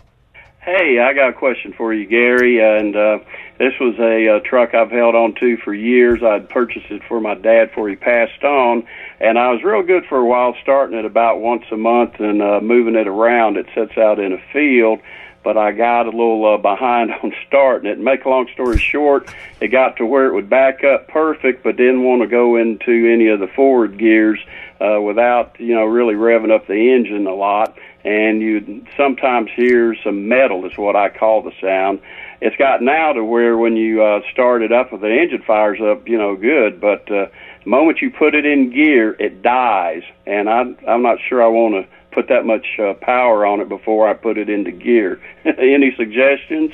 Well, something like that can be a couple of different things. If it don't want to go forward, but it goes backwards, the seals in it are probably hard. So you're probably looking at the minimum looking to purchase a transmission, get it rebuilt. If it dies when you put it in gear, we got a couple of things going on. Either the transmission itself, the converter is locked up, something of that nature, or I know it starts up just fine, but we could have an engine issue, and when we increase the load on the engine, putting it in gear, that could be enough to make the engine chug and die. But I can tell by looking and feeling of it myself, but that's as good as I can do just by the description. But pretty confident the transmission is going to be bad just due to the old age, the nature of these transmissions back in the 80s. It is what it is. So I hate to give you that kind of news, but yeah, I didn't know if you'd suggest putting one of these additives in the transmission or not. I was thinking maybe that'd free up something if it not normally. I'm not a big additive fan. All the additives they sell is kind of like pouring brake fluid in the transmission. It softens up the rubber and it swells it up, and so that's normally a get me home fix. It's not going to be something that's going to make the truck dependable, not even to the dump, on Saturdays. So yeah, I was afraid it wasn't going to be a good prognosis, but I appreciate your time, Gary. Well, if we can help you, let us know. Sure will. Y'all have a good day. You too. All right, Bill. Thank you for your call. We appreciate it. Wish it could have been better news. Wish it could be, but we get some truck with that kind of age to it. It sits. It's not the sitting that really kills it. It's just, the truck had a life before it began to sit. Yeah. Those old 3-speed transmissions that they run hotter than the modern stuff does, they didn't last 150,000 miles like the stuff today does. And so that's what happened to them. The forward clutches, they go bad. They develop leaks. All them old transmissions seem to leak. Real easy for somebody to run it low of fluid and burn the forward clutches out of them. What I thought was interesting is when he first got it, evidently he was starting it up on a regular basis, and he said, I got a little bit behind on that. I wonder how far behind. Well, that happens. I'd left a truck of mine at my other house for my dad to have a spare vehicle, and I instructed him. I'm like, you start this truck up and run it around the yard, drive it to the river. Said, try to drive my truck once a week. And he didn't do it. So the truck could sit there. And when I got the truck, of course, the fuel pump was bad. The gas had went bad. Inside the fuel tank had deteriorated. Oh, wow. So it just kind of turned into a catastrophe from there. Yeah. Pretty much ruined the truck. Not worth fixing. Not worth fixing. I ended up selling the truck for almost nothing. Yeah. Just because I didn't feel like it was worth investing the money in. Yeah, somebody else might want to. Maybe it's the kind of truck that they like. Well, really I sold it to one of my employees, and they fixed it and spent their time doing it, and they did some trades. It worked out for them. Tinkering around with it. Exactly. Gave them something to do in their off time, maybe. Right. Huh? That's what they did. Can understand that. That's what you technicians do a lot of times. I think you told me you had like three cars sitting at home that you kind of spend time working on. Not anymore? No. Oh, no. Well, you used to race. I used to, but if you're going to race, you kind of got to have a group of buddies to come help you, and it's got to be fun for everybody. Because, you get off work at 5 o'clock, you're tired, time you eat dinner. It's pretty tough to do by yourself. Yeah. I've had another one of them days last Saturday. So as I'm getting older, it's way tougher. It's not as easy as it was just 10 years ago. Well, I could have told you that. Yes. Well, when you're young, you don't really. I'm 65 now. I don't want to do nothing myself. No, you don't think about it when you're young, other than that's not going to be me. I'm going to be able to do this forever. And even me, it's like I can tell age is going to take some out of me. Yeah. Absolutely. Yeah, well, you get tired easier. Yes. I mean, you get physical, you tire out. It's just, hate to tell you young bucks out there, happens to the best of us. Yes, and you can sit there and say it's not going to happen to me. I was saying that 10 years ago. Absolutely. Now I am there, and it has happened to me. That's what happens. Me and my buddies talk about that, and we're not that old, but it's coming. We can see what's on the way. All right, let's take a break. Halfway through this hour, let's find out what's happening with the news. We'll do that, then we'll come back, talk more with Gary Henry, and take your calls. All right, back with you. We're into the final 25 minutes. You got a question for Gary Henry, who is here today. He's from Midstate Transmission from over in Benton, especially if you got questions about transmissions. Gary is the duck of transmissions. Well, we know a little bit about them. Yeah. Well, how long has your shop been open? You work transmissions. Yes. I've worked for myself 10 years. December's 10 years. So you're a full shop. I mean, you'll do all work, but your specialty is transmissions. Yes. We do as much other stuff as we do transmissions now. I got as many men working on the general repair side of my business as I do transmissions. So I'm pretty fortunate to have a well-rounded group of men that work for me, whether it's tires, alignment, air conditioning, overheating issues, even electrical gremlins. My crew's pretty good at running that down, as well as fixing transmissions, rebuilding rear end. So I'm pretty fortunate to be able to cover, I'm going to say, most any problem a person has with their vehicle. I was over at Joe's, was it last week or week before last? I think it was late last week. I was over at his place. I had a headlight that went out. And the way I figured it out is I turned the car off, got out of it, go in the house, turned around, looked, and didn't seem like the garage was as bright as it usually was. Right. And I looked back, and my left front driver's side low beam was out. Well, I called Joe and said, can I bring it by tomorrow? Can we get it done? And he said, yeah, go ahead, bring it by. And when I came by, I said, change that left one and then change the right one, too. They got just as many hours on them. The same amount of hours. And, I can't remember the guy's name that did the work. But typically, to do an Acadia, you've got to pull the bumper. Right. He figured out a way of going that skirt that's around the tire. Yeah, the inner fender wheel. He pulled it out and got his hand up, and he changed both sides that way. Yes. There's a lot of cars, the book says you're supposed to pull that front bumper cover to change the headlights, but men's pretty creative, whether it's at my place or Joe's place. We want to not have to spend all of that time and take that much of the car apart to change a dang headlight bulb. So we try to figure out ways to do that and be successful. It's better for the customer, us. It's just a win-win. And the other thing I did is I put in brighter headlights. Yes. We were talking about our age. It's nice to be able to see. Yeah. They just need to be adjusted properly so we don't blind the rest of the world to where we can see, but it's nice to see. And I got those opera ones, they're really, really well aimed. Right. And I see what's going on in front of me, but I turn on those brights. Boy, now they're bright. Absolutely. I can see down the road. I like that. All right, got another phone call for us. Who we got here? We got Benjamin, and Benjamin's got a question for us. Benjamin, how you doing? Welcome to the Dave Elswick Show. Gary Henry's here. What do you got for him? Hey, Gary. I've got a 2003 Ford Explorer automatic transmission, all-wheel drive, and it's slipping pretty bad in reverse.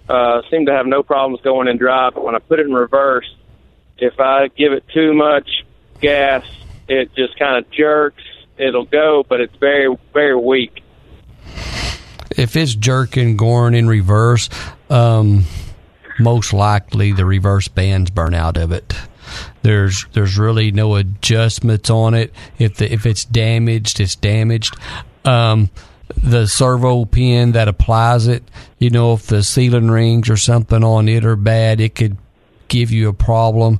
But over the years, the end of that band breaks off. And normally they don't back up at all. When it breaks, it doesn't back up at all. But if yours is backing up, the band's most likely damaged, and therefore it can't grip the drum. Therefore, it's going to slip. So okay. But can you replace just the band, or is that you got to break down the whole transmission? What's the usual repair cost and time on that? If that reverse band's burnt out of it, it's in the very bottom, and you have to break the whole entire transmission down to do it. A 03, it's going to have a bunch of miles on it. Pretty much, it's going to be rebuild the transmission.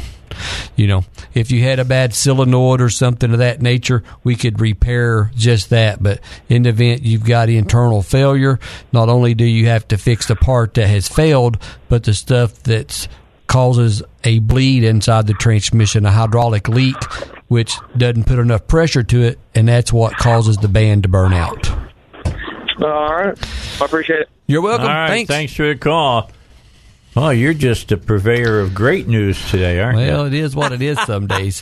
That's why whenever I think I got a problem with my transmission, I cringe, because it doesn't seem like it's ever a small thing. People can get fortunate and have small problems. A pressure switch, like on your transmission, the pressure switches in the early models would blow out and cause shifting issues. Well, you could replace the TCM, or now then we can repair them, and not have to rebuild the transmission. Back in the day, modulators would go bad, hoses would go bad, but they don't have modulators on them anymore. Everything's inside. It's electrical. There's minimum adjustments on the stuff. So when we have problems nowadays, they're most commonly more catastrophic. Yeah. You got a lot of computers in a transmission now? Most transmissions on the GM stuff has got a transmission control module on the valve body inside the transmission. Nissan has some of the stuff. Ford, has got some circuit boards that's got to be programmed. Your European stuff, Mercedes, BMW, don't work on many of them, but they got stuff like that as well on them, and that just drives the cost of working on the stuff way up. Have I heard correctly that the European models are difficult to work on? Absolutely. And the reason is, like on the Mercedes stuff, the circuit board mechatronic unit which is the valve body, I can replace it, but I got to purchase that from Mercedes. If I buy one elsewhere, they have incorporated the security into the programming of it, and it's got to be done at Mercedes unless there's someone that's bought the software from them and is the license to do it. So they've kind of cornered the market to keep aftermarket out of their cookie jar. That's interesting. Well, they want to make more money, and that's why they got all the money. And they know how to do it, and they get away with it.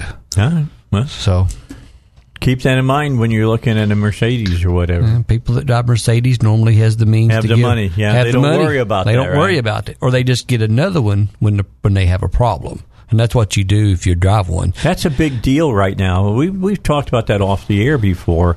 Let's talk about that on the air just for a moment. You go to a car dealer now, and let's say you're just kicking tires. You're just looking at cars, just checking things out. You want to see what some of the new stuff is. I have been approached when I've gone by, and I talk about my car having X amount of miles. Moving up on 300,000. I'm going to have some work done on it. So why do the work on it?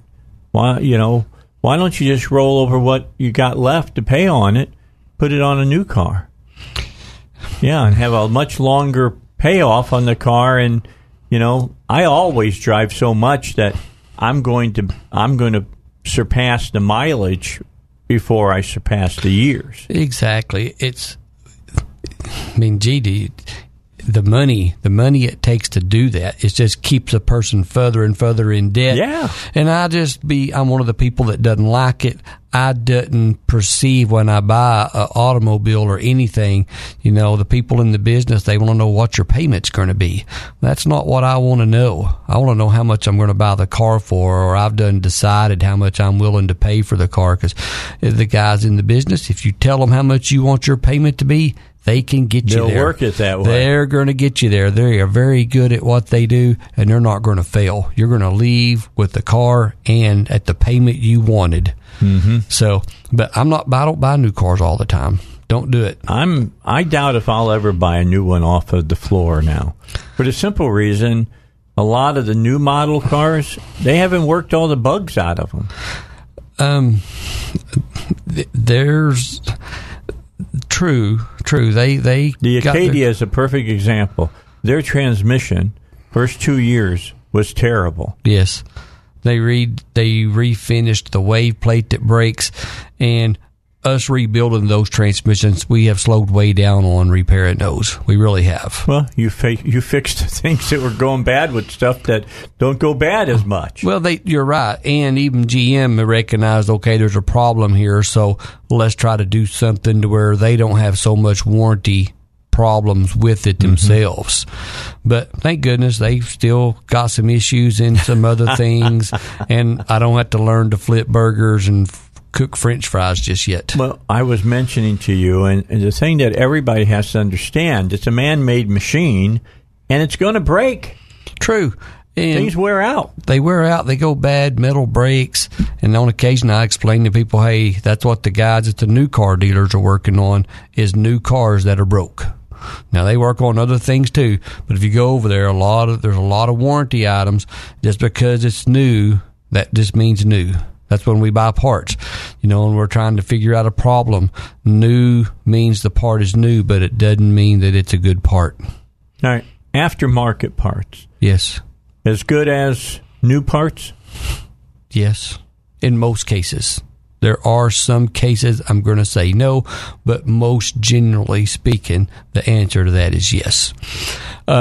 Somebody builds the stuff for the OE people, and there's different grades of aftermarket parts. You can buy the really inexpensive piece. Well, what do you think you're getting for nothing? We don't get something for nothing in this world. That's right. If you buy you a $2 battery, hey, if it starts 2 or 3 times, what are you griping about? You buy an expensive piece, it's going to be there for years to come, generally speaking. It was made by men and machines somewhere, so there's always that possibility of stuff failing. Even if it's new, even if we bought the premium product, that's the way it is. Yeah, something that a lot of people don't realize is even the people who make the aftermarket parts make different levels of aftermarket parts. That's correct. It's not all the same. Always ask for the best. Yes, what does your budget allow for? And that's not only that, it's a lot of different products. I know we're here talking about cars, but in life, I've researched when we buy stuff, a lot of the price is how much of the good stuff's in the product. Mm-hmm. We've talked about tires with Henry Atkinson over at Logan's. Yep.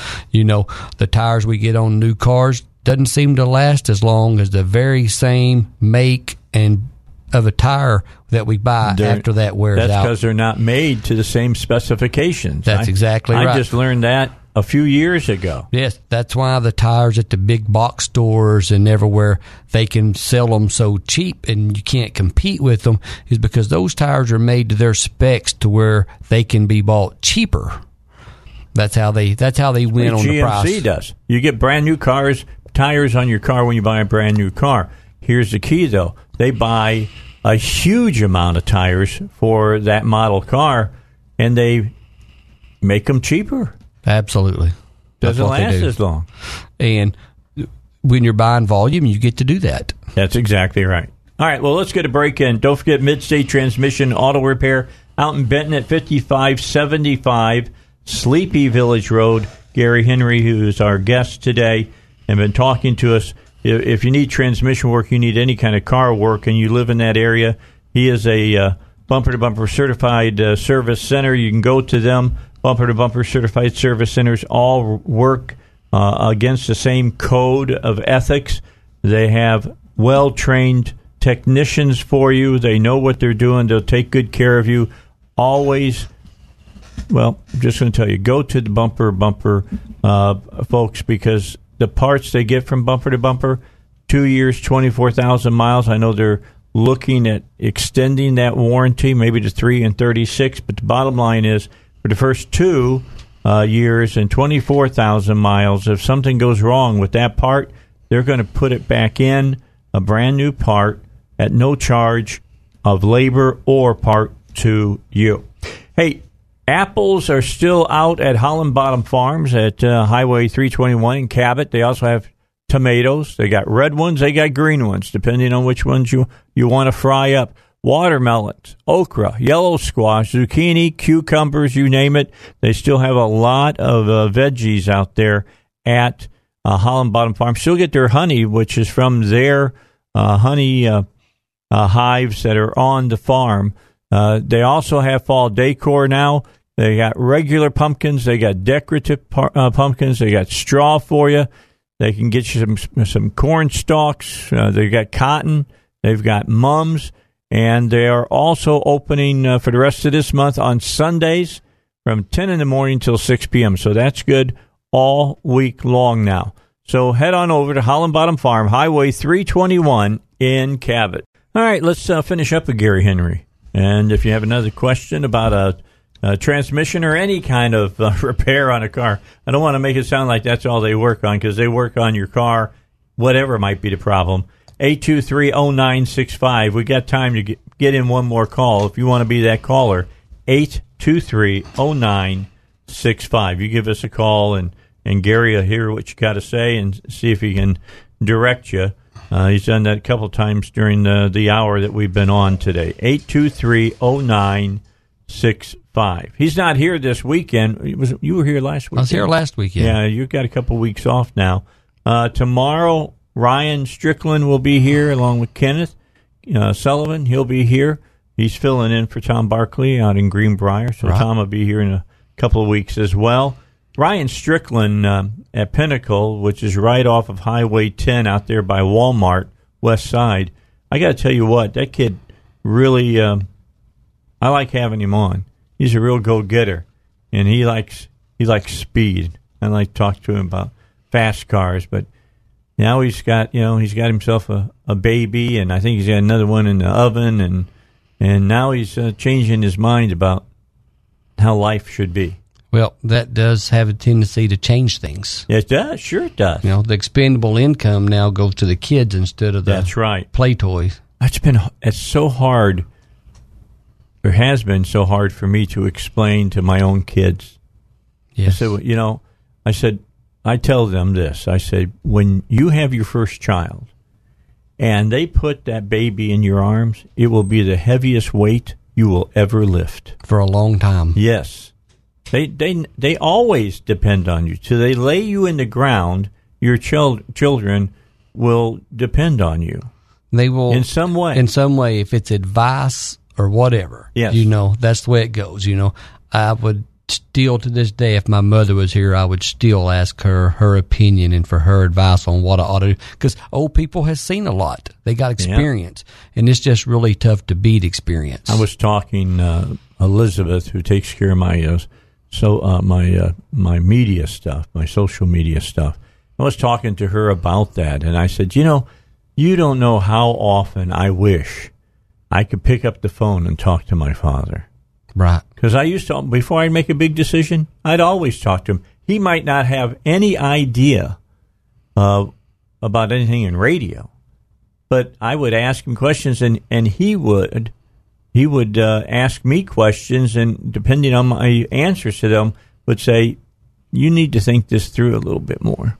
Right. He could tell whether I was making a good decision or a bad decision just by how much information I could share with him. Right. We all got to have somebody. I ask my wife, and she will keep me in line sometimes on a big decision to keep me from making it too fast or whatever. She kind of keeps me in check when it comes to big ticket items or me wanting to invest money, so because that's who I got. My mom's gone, my dad's old, so that's who I got is her, and she does that for me. But if I could pick the phone, sounding board now. But I still wish I could ask my mother sometimes, just because older, and I'm there for my daughter, so that's just the way the life cycle goes. There's a lot to be said about life experience. It's valuable. I look at my kids and they'll be talking to me and I say, do you really want to do that? Right. And he says, okay, go ahead, Dad, rain on my parade. And I go, well, I'm not trying to rain on your parade. I'm just trying to keep you from drowning. Yes. You know? Yeah. I said, I've seen that, done that. Been there. Learn a little bit from my mistakes so that you don't make the same mistake. Yeah, and you get that for free. Yeah. It cost me dearly. Yeah. You know? Yeah, I've been there, let me tell you. I've been there. Not fun. No, it's not. It's fun. It's very costly, and it hurts, and then you just beat yourself up. Gary, thanks for coming in today. Thanks. It's always a pleasure. Filling in for Joe today. Joe evidently is gallivanting around the country somewhere. Doing something for Bumper to Bumper. He's like, he's one of the high echelon guys now. Must be nice to be that needed. Better be quiet. They'll want me to. They may want me to do that next sometime. year. It'll be your turn. There you go. All right, Gary. You have a great one. Have a good weekend, weekend, Dave. Again. All right. Bye. We got more coming your way. I don't know if Robert Steinbach's going to stop by or not. Haven't heard from him. Ask him to stop by. We will talk about Medicare for everyone. You know, that's what the Democrats are ballyhooing about. Clark Tucker's talking about it. It is not financially feasible. We'll talk about it when we come back on the Dave Elswick Show. All right, let's move into the final hour of Dave Elswick Show for a Wednesday. And Meridian Paulson's going to join us. She's with the Heritage Foundation. Something that we've been hearing over the last couple of months from the Democrat side of things, Meridian, is Medicare for all. Bernie Sanders started this, and acting as though it was magically just going to be easy to do. The socialist up there in New York that just got elected, she's been touting it. Clark Tucker has been touting it here in Arkansas. And the bottom line is Medicare for all is going to cost us several $1 trillion. Like, did I hear right? Like $36 trillion. Is that right? You're exactly right. Yeah, the most recent estimate is $32.6 trillion. And that's a pretty consistent estimate. Medicare for all is in the same vein of the so-called single-payer proposals that we've seen all over the country. So we've seen them in Colorado. Vermont actually passed one, and then once they realized how much it was going to cost, the governor who had supported it ended up having to retract it and say, we can't do it now. States all over the place trying to do this. You're right, there's all these leaders. But at the end of the day, what this really is this is just government-run health care. So in a single-payer plan, the way it works is all your current insurance is abolished, and that varies a little bit from plan to plan. But in Senator Sanders' plan, for instance, all current private insurance is abolished. So that means the 164 million Americans who are on employer-sponsored insurance, so you're getting your health care through your employer, you're happy with it, those 164 million Americans instantly lose that health insurance and are put onto a government roll. In fact, Medicare itself is actually abolished under Medicare for All. Ironically, it's loosely modeled after Medicare, but everyone who's currently on Medicare would be knocked off of that and put into this new government-run program. So it's this one-size-fits-all solution where everyone's shoved into this program. It's the opposite of moving forward in healthcare, and I think that's what a lot of these candidates and other supporters of it like to tout it as. This is the next thing in healthcare. It's moving forward, but it really isn't. It's moving us backward. If we look at everything that's happening around us, so in the rest of the culture, even in medicine itself, it's always moving toward custom. You have your customizable Starbucks drink. You have your customizable healthcare. Maybe it's a gene therapy where you're using your own personal genes to go and treat yourself. That's the wave of the future. What Medicare for All, government-run healthcare does is it goes backwards and says, no, we're just going to provide one solution for everybody, no choices for you. Well, for whatever reason, and I've yet to figure this out, why is the United States left so enamored with the British version of nationalized health care? It's abysmal over there. I mean, I can give you horror stories after horror stories. I've got British friends that, what was it? They said that they passed a law saying that once an ambulance gets to the hospital, you must be seen in X amount of time. And all that happened was that the ambulances would put you in the ambulance and then drive you around until they knew that when they arrived at the hospital, you could be seen in that amount of time. Well, that's exactly right. You hear stories like that all the time, or maybe more commonly, you'll hear stories of canceled operations. Last year in total, so the British National Health Service, they actually canceled over 84,000 operations. Because you've got to remember, in a government-run health plan, the government is controlling all the money. This is a global budget, so they'll decide where all the money goes. And this is all done on tax-limited budget, which no matter how high you push taxes, at some point it's not running on a market-based system, and the government can only do so much to control these costs. And so the best way they can control costs is to ration care, to eliminate those surgeries that they say, well, this isn't absolutely necessary. We're not sure if this is going to work. And so they'll just cancel that. So, I mean, if you think an insurance company is bad right now, people will gripe about my insurance company denied something. At least in the current system, you can go to another insurance company. You can appeal that decision. You can even work directly with your doctor if they're willing to make a contract and make that work. Not so in the British system. You're exactly right. It's shocking, honestly, that people look to the British system as an example of this. When these cancellations, these wait times, you hear horror stories of the treatments that people get. It's quite common. Yeah. Does it worry? Well, it worries me. I know it worries you that Cortez and all of them make these statements as though $36 million, all they're going to do is walk out of the Capitol, out on the mall and shake the money trees, and they're going to find $36 trillion to run a healthcare system. That ain't going to happen. We're not going. We don't have the money to do this. So what programs are they going to stop doing so they got the money to try to do this stuff? Well, that's exactly the thing. So when you look at study after study shows, as I mentioned earlier, that the cost is about $32 trillion. The lowest estimate was one economist, Ken Thorpe. He estimated a little over $20 trillion, but he was leaving out a large chunk of services in calculating that. Some estimates go up to $44 trillion. These are 10-year estimates.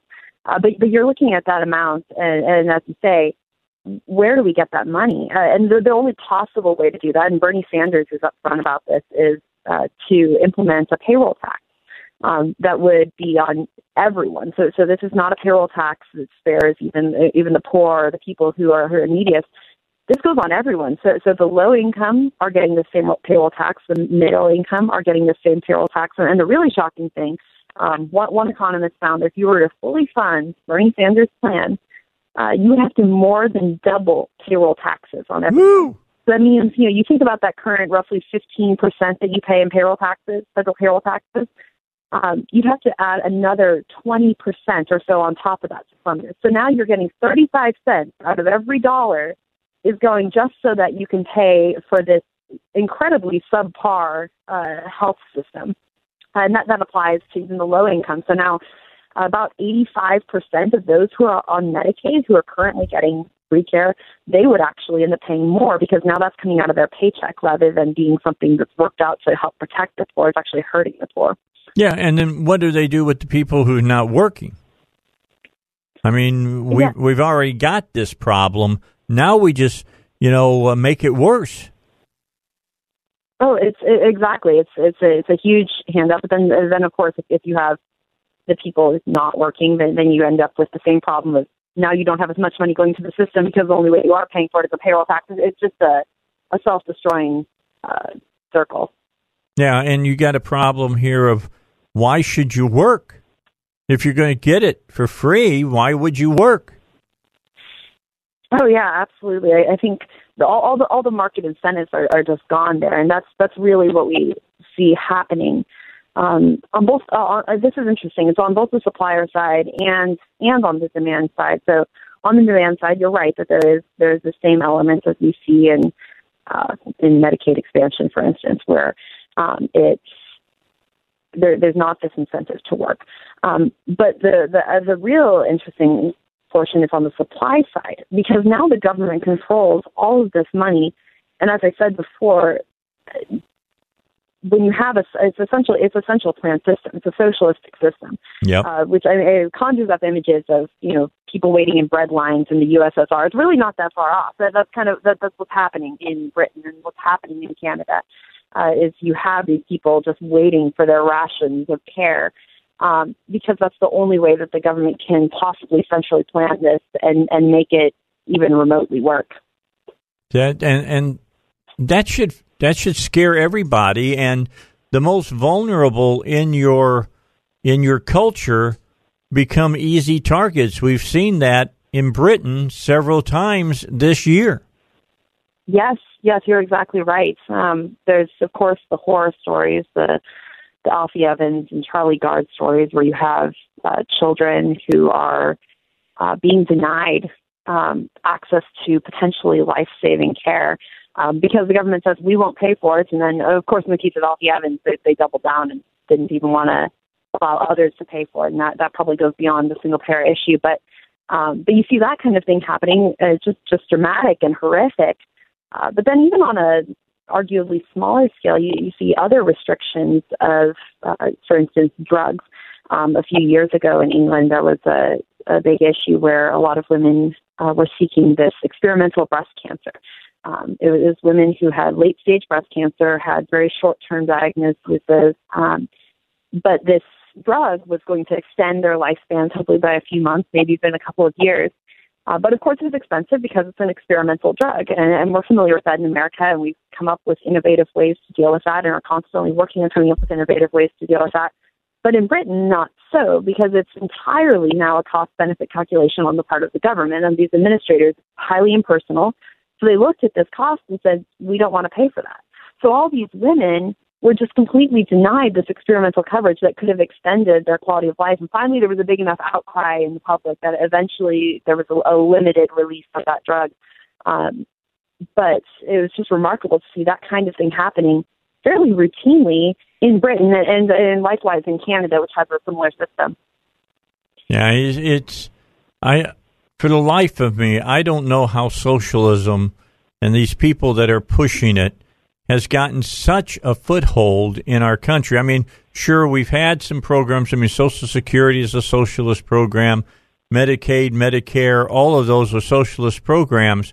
But never in my wildest imaginings did I ever believe that our country would be open to the idea that a centralized government can do everything for us, and we're just going to give them basically all of our money. If we can buy our Cheetos and play our games, then we're happy. This is not the country that I grew up in. It's interesting you bring up too that we do have programs that are run a little bit like this. The only two programs which Bernie Sanders keeps in his plan are the VA, which of course is notorious for its problems in administration, and yes, and then the Indian Health Service, which isn't really insurance to begin with, but it's for people on reservations, and essentially what happens there is there's a fee schedule, and then the program consistently, year after year, runs out of money about halfway through, and then all those people get pushed onto Medicaid. So those are the two programs which Bernie Sanders preserves, and then everyone else is shoved onto this program that's in many ways similar to that in Britain or Canada. Yeah, it's scary. I mean, I when people talk about socialized medicine, I said I already had it when I was in the Air Force, and I'd go out and sit in line for an hour in the morning if you had a cold and you needed to see a doctor. Well, you never got to see the doctor. You saw a physician's assistant because the flight surgeon only saw the pilots. I mean, it's a perfect example if you extrapolate it out about, this kind of Medicare on demand would be for the average citizen. The people that they will term being the most important will get the best care. It's just the way it works. Well, exactly. And the argument, of course, that's the one the left like to make to support this is that everyone has a right to health care and that we need to support that right. And I think everyone agrees that, yes, we need to make sure that everyone is getting the health care that they need. The interesting thing is, though, that in the United States, we really have more of a right to health care, if you will, than in some of these other countries. Because in the United States, if you truly are in an emergency situation, you truly need help, you can walk into that emergency room. And of course, there's all the conversations about how to reduce that kind of utilization. But we do that, and we will treat you regardless in the United States. Not so in these other countries. No. There are situations where people may get that kind of care. There are situations where they will not. And you do hear these horror stories of people dying simply because they didn't get care or having long-term conditions because they couldn't get treatment in time. In Canada, which has a system very similar to what Bernie Sanders wants to impose, it can take up to 52 weeks to get your hip surgery. So that's a full year. So you can imagine you have a hip or a knee injury. And then here in the United States, you're waiting a few days, maybe a few weeks if it's not too bad. You're waiting up to a year in Canada to get that. And by that point, you certainly are going to have long-term damage or at least be suffering for that year. Our guest, Meridian Poulton from the Heritage Foundation. Meridian, if people, I know you've written about this, if they want to read some of your papers, do they just go to heritage.org and type your name in somewhere? That is exactly where they go, yes, heritage.org. Okay, and check it out. Meridian Poulton. I have all kinds of respect for you all and your organization. I've done my radio show from the Heritage Foundation. They're just down from Union Station, and you all do a great job. You've done a great job with President Trump. You've helped, your organization has helped, put up some great people to go on to the Supreme Court. And let me divert just for a moment and ask you, the next person that Trump says that he may put on to the Supreme Court, if he gets to put another person on, and there's no telling if it'll happen or not, but Amy Barrett seems to be the next person in line. If we thought this battle was big with Kavanaugh, Amy Barrett is in for just living hell, wouldn't you think? Oh, absolutely. It was horrific to watch what happened over the last couple of weeks, and grateful certainly for the confirmation and the work of my colleagues in the legal department here who made that happen. But just horrific to watch what he had to go through to get there. Any idea, just from your thoughts, and this would be my last question for you, and I'll let you get back to what you're doing, which is probably more important than talking to me. But the bottom line is, why are the American people so readily, seems like easy, to swallow this whole move to socialism? I mean, I remember when Clinton was president, they did some radio and TV ads with the couple talking about socialized single-payer medicine that Hillary Clinton wanted, and it went down in flames. Not so much anymore. I think I'm glad you asked that question, because I think this gets to a real frustration that the American people are rightfully feeling. Now, single payer is not the answer to that, but the reality is, since Obamacare, premiums are on the rise. They have doubled since Obamacare. Medicaid expansion has pushed millions of Americans onto this subpar coverage. In half of American counties, there is only one choice of insurer, or essentially no choice. You have the one insurer, and that's all you can do. And people are fed up with this, and so they are ready to move to just a clean slate, just to move on to Medicare for all, or to move on to government-run health care, because they think it's the only answer. But the reality, of course, is different, and we here at the Heritage Foundation, along with a number of our colleagues, have worked together to bring a grassroots-led effort on the healthcare choices proposal, which would take current funds, give them to states, and then require those states to empower individuals to have choices of what healthcare they're going to have, to lower premiums, to ensure that the poor and the sick are protected. There are other solutions out there, and it's important that the public know that. All right. Go to heritage.org and educate yourself about this, because you don't want to take our country down that slope of socialism. If Venezuela worries you, what you see on TV, it's really not that far reach to see the United States go that exact same way. It don't take long. I mean, remember, Venezuela was one of the richest countries around just a decade ago. Not so much anymore. Meridian, thanks so much for joining us today on the Dave Elswick Show. Thank you for having me. All right. Bye-bye now. All right. Take a break, come back. Robert Steinbach going to join us next half hour on the Dave Elswick Show. All right, just about 20 seconds, and we'll be into the news, bring you up to date on Hurricane Michael. It's moved from a Category 4 to a Category 2. It's approaching Macon, Georgia right now. A lot of rain, but not the big winds that they got when it made land at 155 miles an hour. So let's hear what the news has to give us as we pause for that. Hey, do you like working outdoors? Are you looking to, move up the career ladder? Do you like to use your hands? PI Roofing is looking for someone just like you, especially if you're detail-oriented, and they're paying up to $20 an hour for the special people that they can bring in to work with them with a career with PI Roofing, because they're expanding. They are growing, and they're doing it with their the PI Roofing Home Solutions Department, for instance, their commercial roofing area, their residential roofing area, and their Home Solutions division. All you have to do is get a hold of them and prove to them that you've got the wherewithal to be part of the team. Apply at piroofing.com. That's piroofing.com, or call them 501-707-3551. Robert Steinbach has come in to join with us for about 30 minutes, and he's had quite an experience over the last few days. Yeah, thanks, Dave. As you and many of your listeners know, my mother's ill. She moved with me here temporarily to Little Rock, and we had to go into the hospital, and we went over to St. Vincent's, and they have been absolutely fantastic. And so first thing I can tell you and your listeners is St. Vincent's, just wonderful. We showed up to the emergency room. Everybody there was caring, got her in very quickly. We went into a regular room, of course. All their rooms are private rooms, and that's not so that she can have like a hotel room. It's so that you're not sitting next to somebody else who can get you sick, and vice versa. And so it's really wonderful.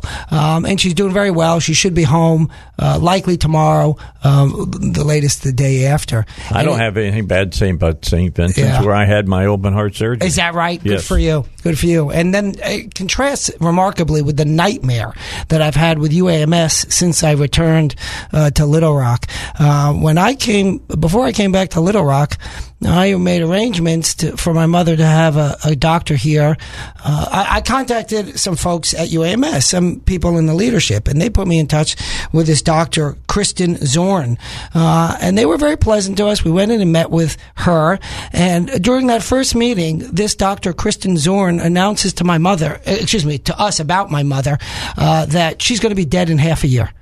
I have never... What? Well, yeah, she announces she's going to be dead in half a year. Kristen Zorn, the doctor at UAMS. And she says, she just says, let me lay it out for you. I have never heard a doctor say that before. And in fact, I know doctors that won't even give you odds of like living, they say, if you're going with cancer, well, what are my odds? I'm sorry, I don't do that, many doctors say. But many doctors will say, well, look, statistically, the 5-year, this percentage is alive, the 2 years, this percent, right, that kind of thing. But she says within six months, my mom will be dead. That's what Dr. Kristen Zorn tells us. So that's how we start out. And then, by the way, she starts to argue with me because we're giving fluids at home through IV. And I said, well, and she says that's extraordinary treatment. Well, I don't think it's particularly extraordinary, frankly. And as you know, I teach law and medicine, so I'm not just coming to this blindly. And none of the other doctors, including the one that ordered the hydration at home, thought it was extraordinary at all. But Dr. Kristen Zorn did over at UAMS. And then she made, so then we went back home and we had those standing orders, and my mom was getting certain treatment from her New York doctor, and Dr. Zorn added to some of that treatment by allowing different access, etc. And then when my sister tried to call to get approval for physical therapy at home, essentially Dr. Zorn says, I can't treat your mother anymore. So she fired us. Have you ever heard of a doctor firing a patient? But Dr. Kristen Zorn fired my mother. And I wrote back and I said, I expect you to do your job, frankly. And then she writes back and says, well, with statements like that, I certainly can't work for you guys.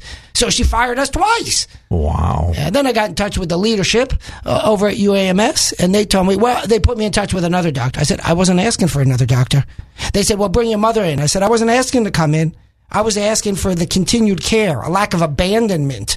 So needless to say, just to loop around, we went to St. Vincent's when this current issue arose. St. Vincent's is giving her excellent care. They're going to make from insurance, and maybe we'll have to pay from her, tens of thousands of dollars that UAMS has now abandoned because of their lack of attention to my mother's empathy. Care. Right. Their lack of empathy. Right. So there's a lack of treatment. They suffer economically. But this is the problem with these public institutions. I heard in your last segment, you're talking about socialized medicine. Yes. If there's no incentive to do the right job, guess what? Then there's no incentive to do the right job. That's right. Like, it's self-explanatory. It is the tautology that is the most meaningful, I believe. And so this is the problem with big public medicine. You show up, they tell you want to come? Come. You don't want to come? Don't come. We don't care, essentially. And as in this case, when Dr. Kristen Zorn fired my mother as a patient. In all my years, by the way, going to doctors, and indeed through my experience in law and medicine, I've never personally experienced such a thing. Yet, here it is.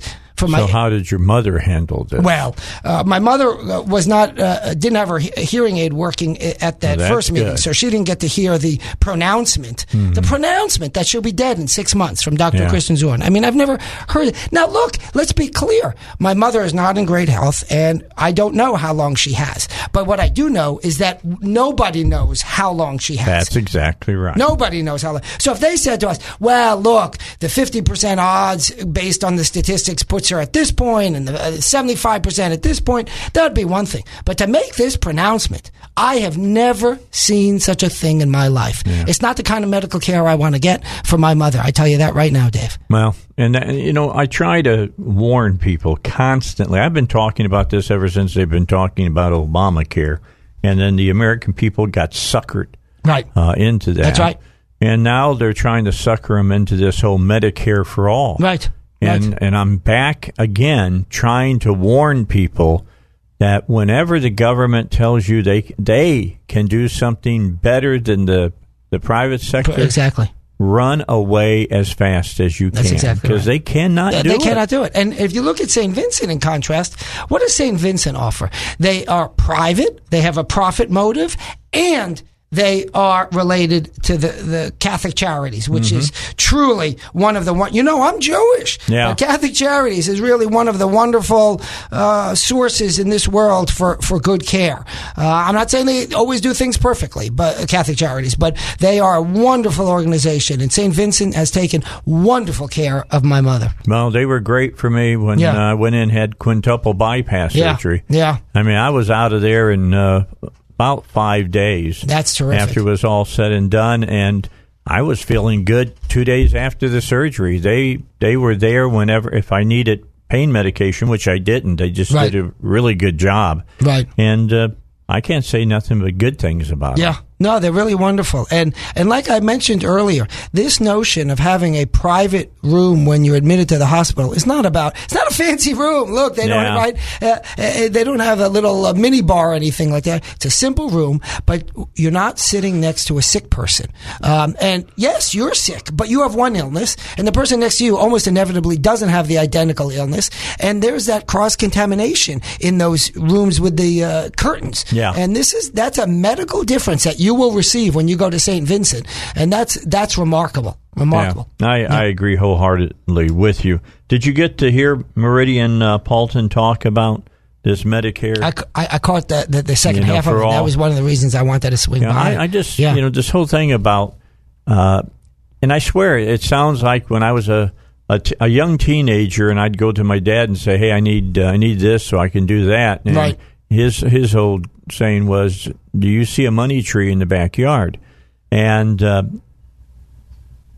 the people in Congress act like they can leave from the chambers, walk into the back of the Capitol, which is the side where the mall is at, shake some trees, and trillions of dollars just fall out. That's right. It just comes from nowhere. Yeah, you know where it comes. It comes from people's pocketbooks. That's where it comes from. As Meridian was saying, you're looking at an increase of about 25% of the money over the money they're already taking from your paycheck every month. And that was the problem. One for of the every problems, paycheck. Yeah, one of the problems with the Obamacare is what they didn't tell you is they took money from Medicare, and so everybody pays into Medicare. $500 million? I don't even recall, but it was a huge number. And so you pay into Medicare, and then you want to go get services. And we went with my mother to get services to her doctor, and I remember that they were like, we're switching the medication. And the doctor said, yeah, this is because of Obamacare, because they took money out of this system and it went into another system. Mm-hmm. And that's why you can't get such and such. This is what the doctor told me. Yeah. I have no idea. The doctor told me this. Right. And so, in fact, I remember it was the PA who told me. She said, you're not able to get this medication. There's a perfect example, PA. Yeah. Okay. Yeah. I'm not saying there's bad things about PAs. Right. Okay. Exactly. They can take my temperature, my blood pressure, and all that. But when it comes to somebody telling me what's wrong with me, I want a doctor to do that, not a physician's assistant. Yeah. Well, I think they have a very important role, but as you say, they're a physician's assistant. I need at some point to see the physician, and I need to see the physician, and I make that clear when I go to a practice that has both. I say, I'm happy for you to do a whole bunch of stuff, but at some point we need to see the physician. If you want to give me the shot, that's fine. Right. I know you can do it. You want to take my blood? I know you can do that. Right. But when it comes to diagnosis, I want the doc. That's right. I want the doc. All right, let's take a break. We'll come back. We'll talk more. Did you know there's 567 different ways to claim your Social Security benefits? How about the 2,728 rules in the Social Security Handbook? And to make matters worse, the government will tell you that they've told the Social Security Administration that they're forbidden to offer you any personalized advice. They can't help you. No wonder why as much as $10 billion in benefits go unclaimed every year. David Lucas wants you to know that you can learn how you could wring every nickel out of your Social Security benefits in the up-to-date 2018 Guide to Social Security. All you have to do is be one of the first 10 callers right now at 501-653-6690. You don't want to leave thousands of dollars on the table for your retirement, and you can do that by just, if you take your Social Security at, let's say, 62 instead of when you fully vest it. You are going to lose big money. I'm just going to tell you right now, you're going to lose big money. If you can stay until 70, you'll make big money. Get back every nickel that's rightfully yours. Call 501-653-6690 or visit davidlucasfinancial.com. Hey, don't forget about my friends at Horton's Orthotics and Prosthetics. If you're someone who needs their services, they have the technology, they have the prostheticists to take care of you. And whether it's an orthotic or a prosthetic, they are looking to make sure that you get the mobility you want. They'll do everything in their power to get you to that point or as close as they possibly can. So keep that in mind. They're working on new things with new technologies so that they can take care of you, because they pride themselves on their patient relationships. I mean, they've got some people, and I've met them, that have been their patients for 15, 20, 25 years. They know the patient, know their families. They have them over and have barbecues there at Horton's, things of that nature. They got 6 locations now: Little Rock, North Little Rock, Bryant, Conway, Fort Smith, and Searcy. It's Horton's Orthotics and Prosthetics, providing a lifetime of support. Well, Robert, we've got Mitch McConnell 2.0. We've got Lindsey Graham 2.0. Maybe 3.0 on Lindsey. It's remarkable. I like these the new Lindsey changes. Yeah, these changes. Mitch McConnell had another one of those great speeches, and I want you to listen to this. Yes, sir. Here we go. Yesterday, I was pleased to attend the ceremonial swearing in for the newest member of our Supreme Court, Justice Brett Kavanaugh. Justice Kavanaugh's remarks yesterday affirmed yet again what his record and his testimony clearly told us. He'll be a thoughtful, fair-minded justice who's committed to applying our laws and our Constitution as they're actually written. His confirmation last week was a victory for the very same principles of fairness and justice that we can now count on with him, along with his fellow justices, to uphold. So, Mr. President, Saturday's vote was also a victory for the Senate, for this institution, and for the integrity of this institution. reason and deliberation triumphed over what was literally an attempt to sway the Senate using mob tactics. I wish this were an exaggeration, but it isn't. While many came to Washington peacefully to share their stories, the loudest voices proved to be those of the politically motivated far left. The same far left special interests that had pledged total opposition to any Supreme Court nominee before the ink was even dry on Justice Kennedy's retirement. They pulled out all the stops. They did everything they could. When it became clear Justice Kavanaugh's nomination would not be stopped on the merits, well, as we know, that was only the beginning. Far-left activists decided that the United States Senate and their members should be harassed and intimidated wherever they might be, in a restaurant, with family, getting out of their own car, or in their own homes. Anything went. When they did not get their way, when these tactics failed to sway us, they just turned up the anger even more. Protesters disregarded the men and women of the Capitol Police, trampled barricades, stormed the steps of the Capitol and the Supreme Court, climbed on statues, and tried to literally shout down senators right in the middle of a roll call vote here in the Senate. When the dust settled, literally hundreds of arrests had been made. Extraordinary security measures were required to protect the Senate, the Supreme Court, as well as the Kavanaugh family, and members of this body and Senate staff have received threats of violence and murder. After all that, I'm afraid the far left had only succeeded in only one thing. They made it even more difficult for the vast majority of Americans to take them seriously. They made it difficult for most Americans to take these people seriously. But the madness hasn't stopped. They're already signaling that even more drastic steps may be necessary now that Justice Kavanaugh is on the court. Some left-wing publications are already trying to lay the groundwork for, you guessed it, literally packing the court with more justices. That's right. The far left has gone scrounging through the ash heap of American history, and they're banding about that discredited fantasy from back in the 1930s.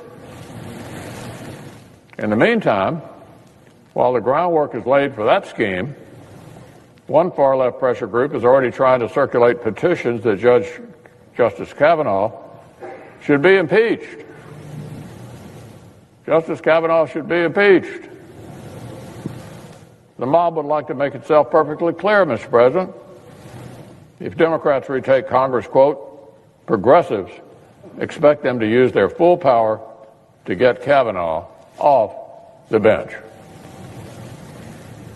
So it's pretty obvious the all-consuming animosity toward this nominee, independent of all the facts and all the evidence, still being stoked. The far-left mob is not letting up. Earlier today, former Secretary of State Clinton sent this signal as clear as today. This is Secretary Clinton. She told CNN exactly how she views millions of Americans who hold different political views from her own. Here's what she said. You cannot be civil with a political party that wants to destroy what you stand for. If we're fortunate enough to win back the House and or the Senate, that's when civility can start again. No peace until they get their way. More of these unhinged tactics. Apparently this is the left's rallying cry. But fortunately, the American people know that the fact-free politics of hate, fear, and intimidation are not how we actually govern in our democratic republic. The Senate and the nation will not be intimidated. There you go. Wasn't it Hillary Clinton, Dave, that said during the election process, I think Donald Trump is not going to accept the results of this election. Exactly That's right. undemocratic. Yeah. It's crazy. You can't tolerate that behavior. Mm-hmm. Yeah, because when you're part of the establishment, you always say, the establishment is fine when you expect that you will continue to be part of the establishment. Yeah. But once the electorate boots your tired behind out of politics and says no thank you to your method of leadership and government, all of a sudden your establishment ways go by the wayside. That's why we've always said, of all the people, Hillary was the biggest hypocrite in politics, and she had to go. Still is. But she's not per se directly in politics. Maybe. How about this special tour that Bill and Hillary are doing about the hashtag Me Too movement? Oh, it's remarkable, right? All of it. They've gotten on that train, and Bill Clinton is on there. Right. One of the greatest abusers of women that have held office. Well, you remember what Hillary said. She said, women should be believed until they're not to be believed. But she now seems to change her story, doesn't she? Like, I don't know where she stands on that. There seems to be one standard for her and her husband and another standard for everybody else. That's the problem with the Clintons from day one. Yep. That's why Hillary wasn't elected, because she walked around this country or drove around or was chauffeured around this country, and it was clear to everybody that there was a standard for the Clintons and a standard for everybody else. That's why she lost the election. We're out of time. God bless. And you come in, and it goes so fast. God bless, my friend. I'll see you Monday. Yes, all sir. right. We'll take a break until 2 o'clock tomorrow. Have a great evening. 3-star General Michael J. Flynn, head of the Pentagon Intelligence Agency, knew all the government's dirty secrets. He was one of the most respected generals in the military. Flynn knew what the intel world had been up to. He understood its funding. He ordered the first audit of the use of contractors. This set off alarm bells. The explosive new documentary, Flynn, Deliver the Truth, Whatever the Cost, uncovers the facts behind this scandal. Flynn told the truth. He was the most dangerous person for Donald Trump to hire. I find out the worst enemy that I'm going to face in my life is right here in America. They took my assessment and they wanted me to change it. And I was like, I'm not changing it. They had to get rid of Flynn. With in-depth interviews, archival footage, and never-before-seen personal records of the man behind the headlines. I just felt like I was drowning. Flynn, Deliver the Truth, Whatever the Cost. Available now. Watch it today. Go to salemnow.com. salemnow.com.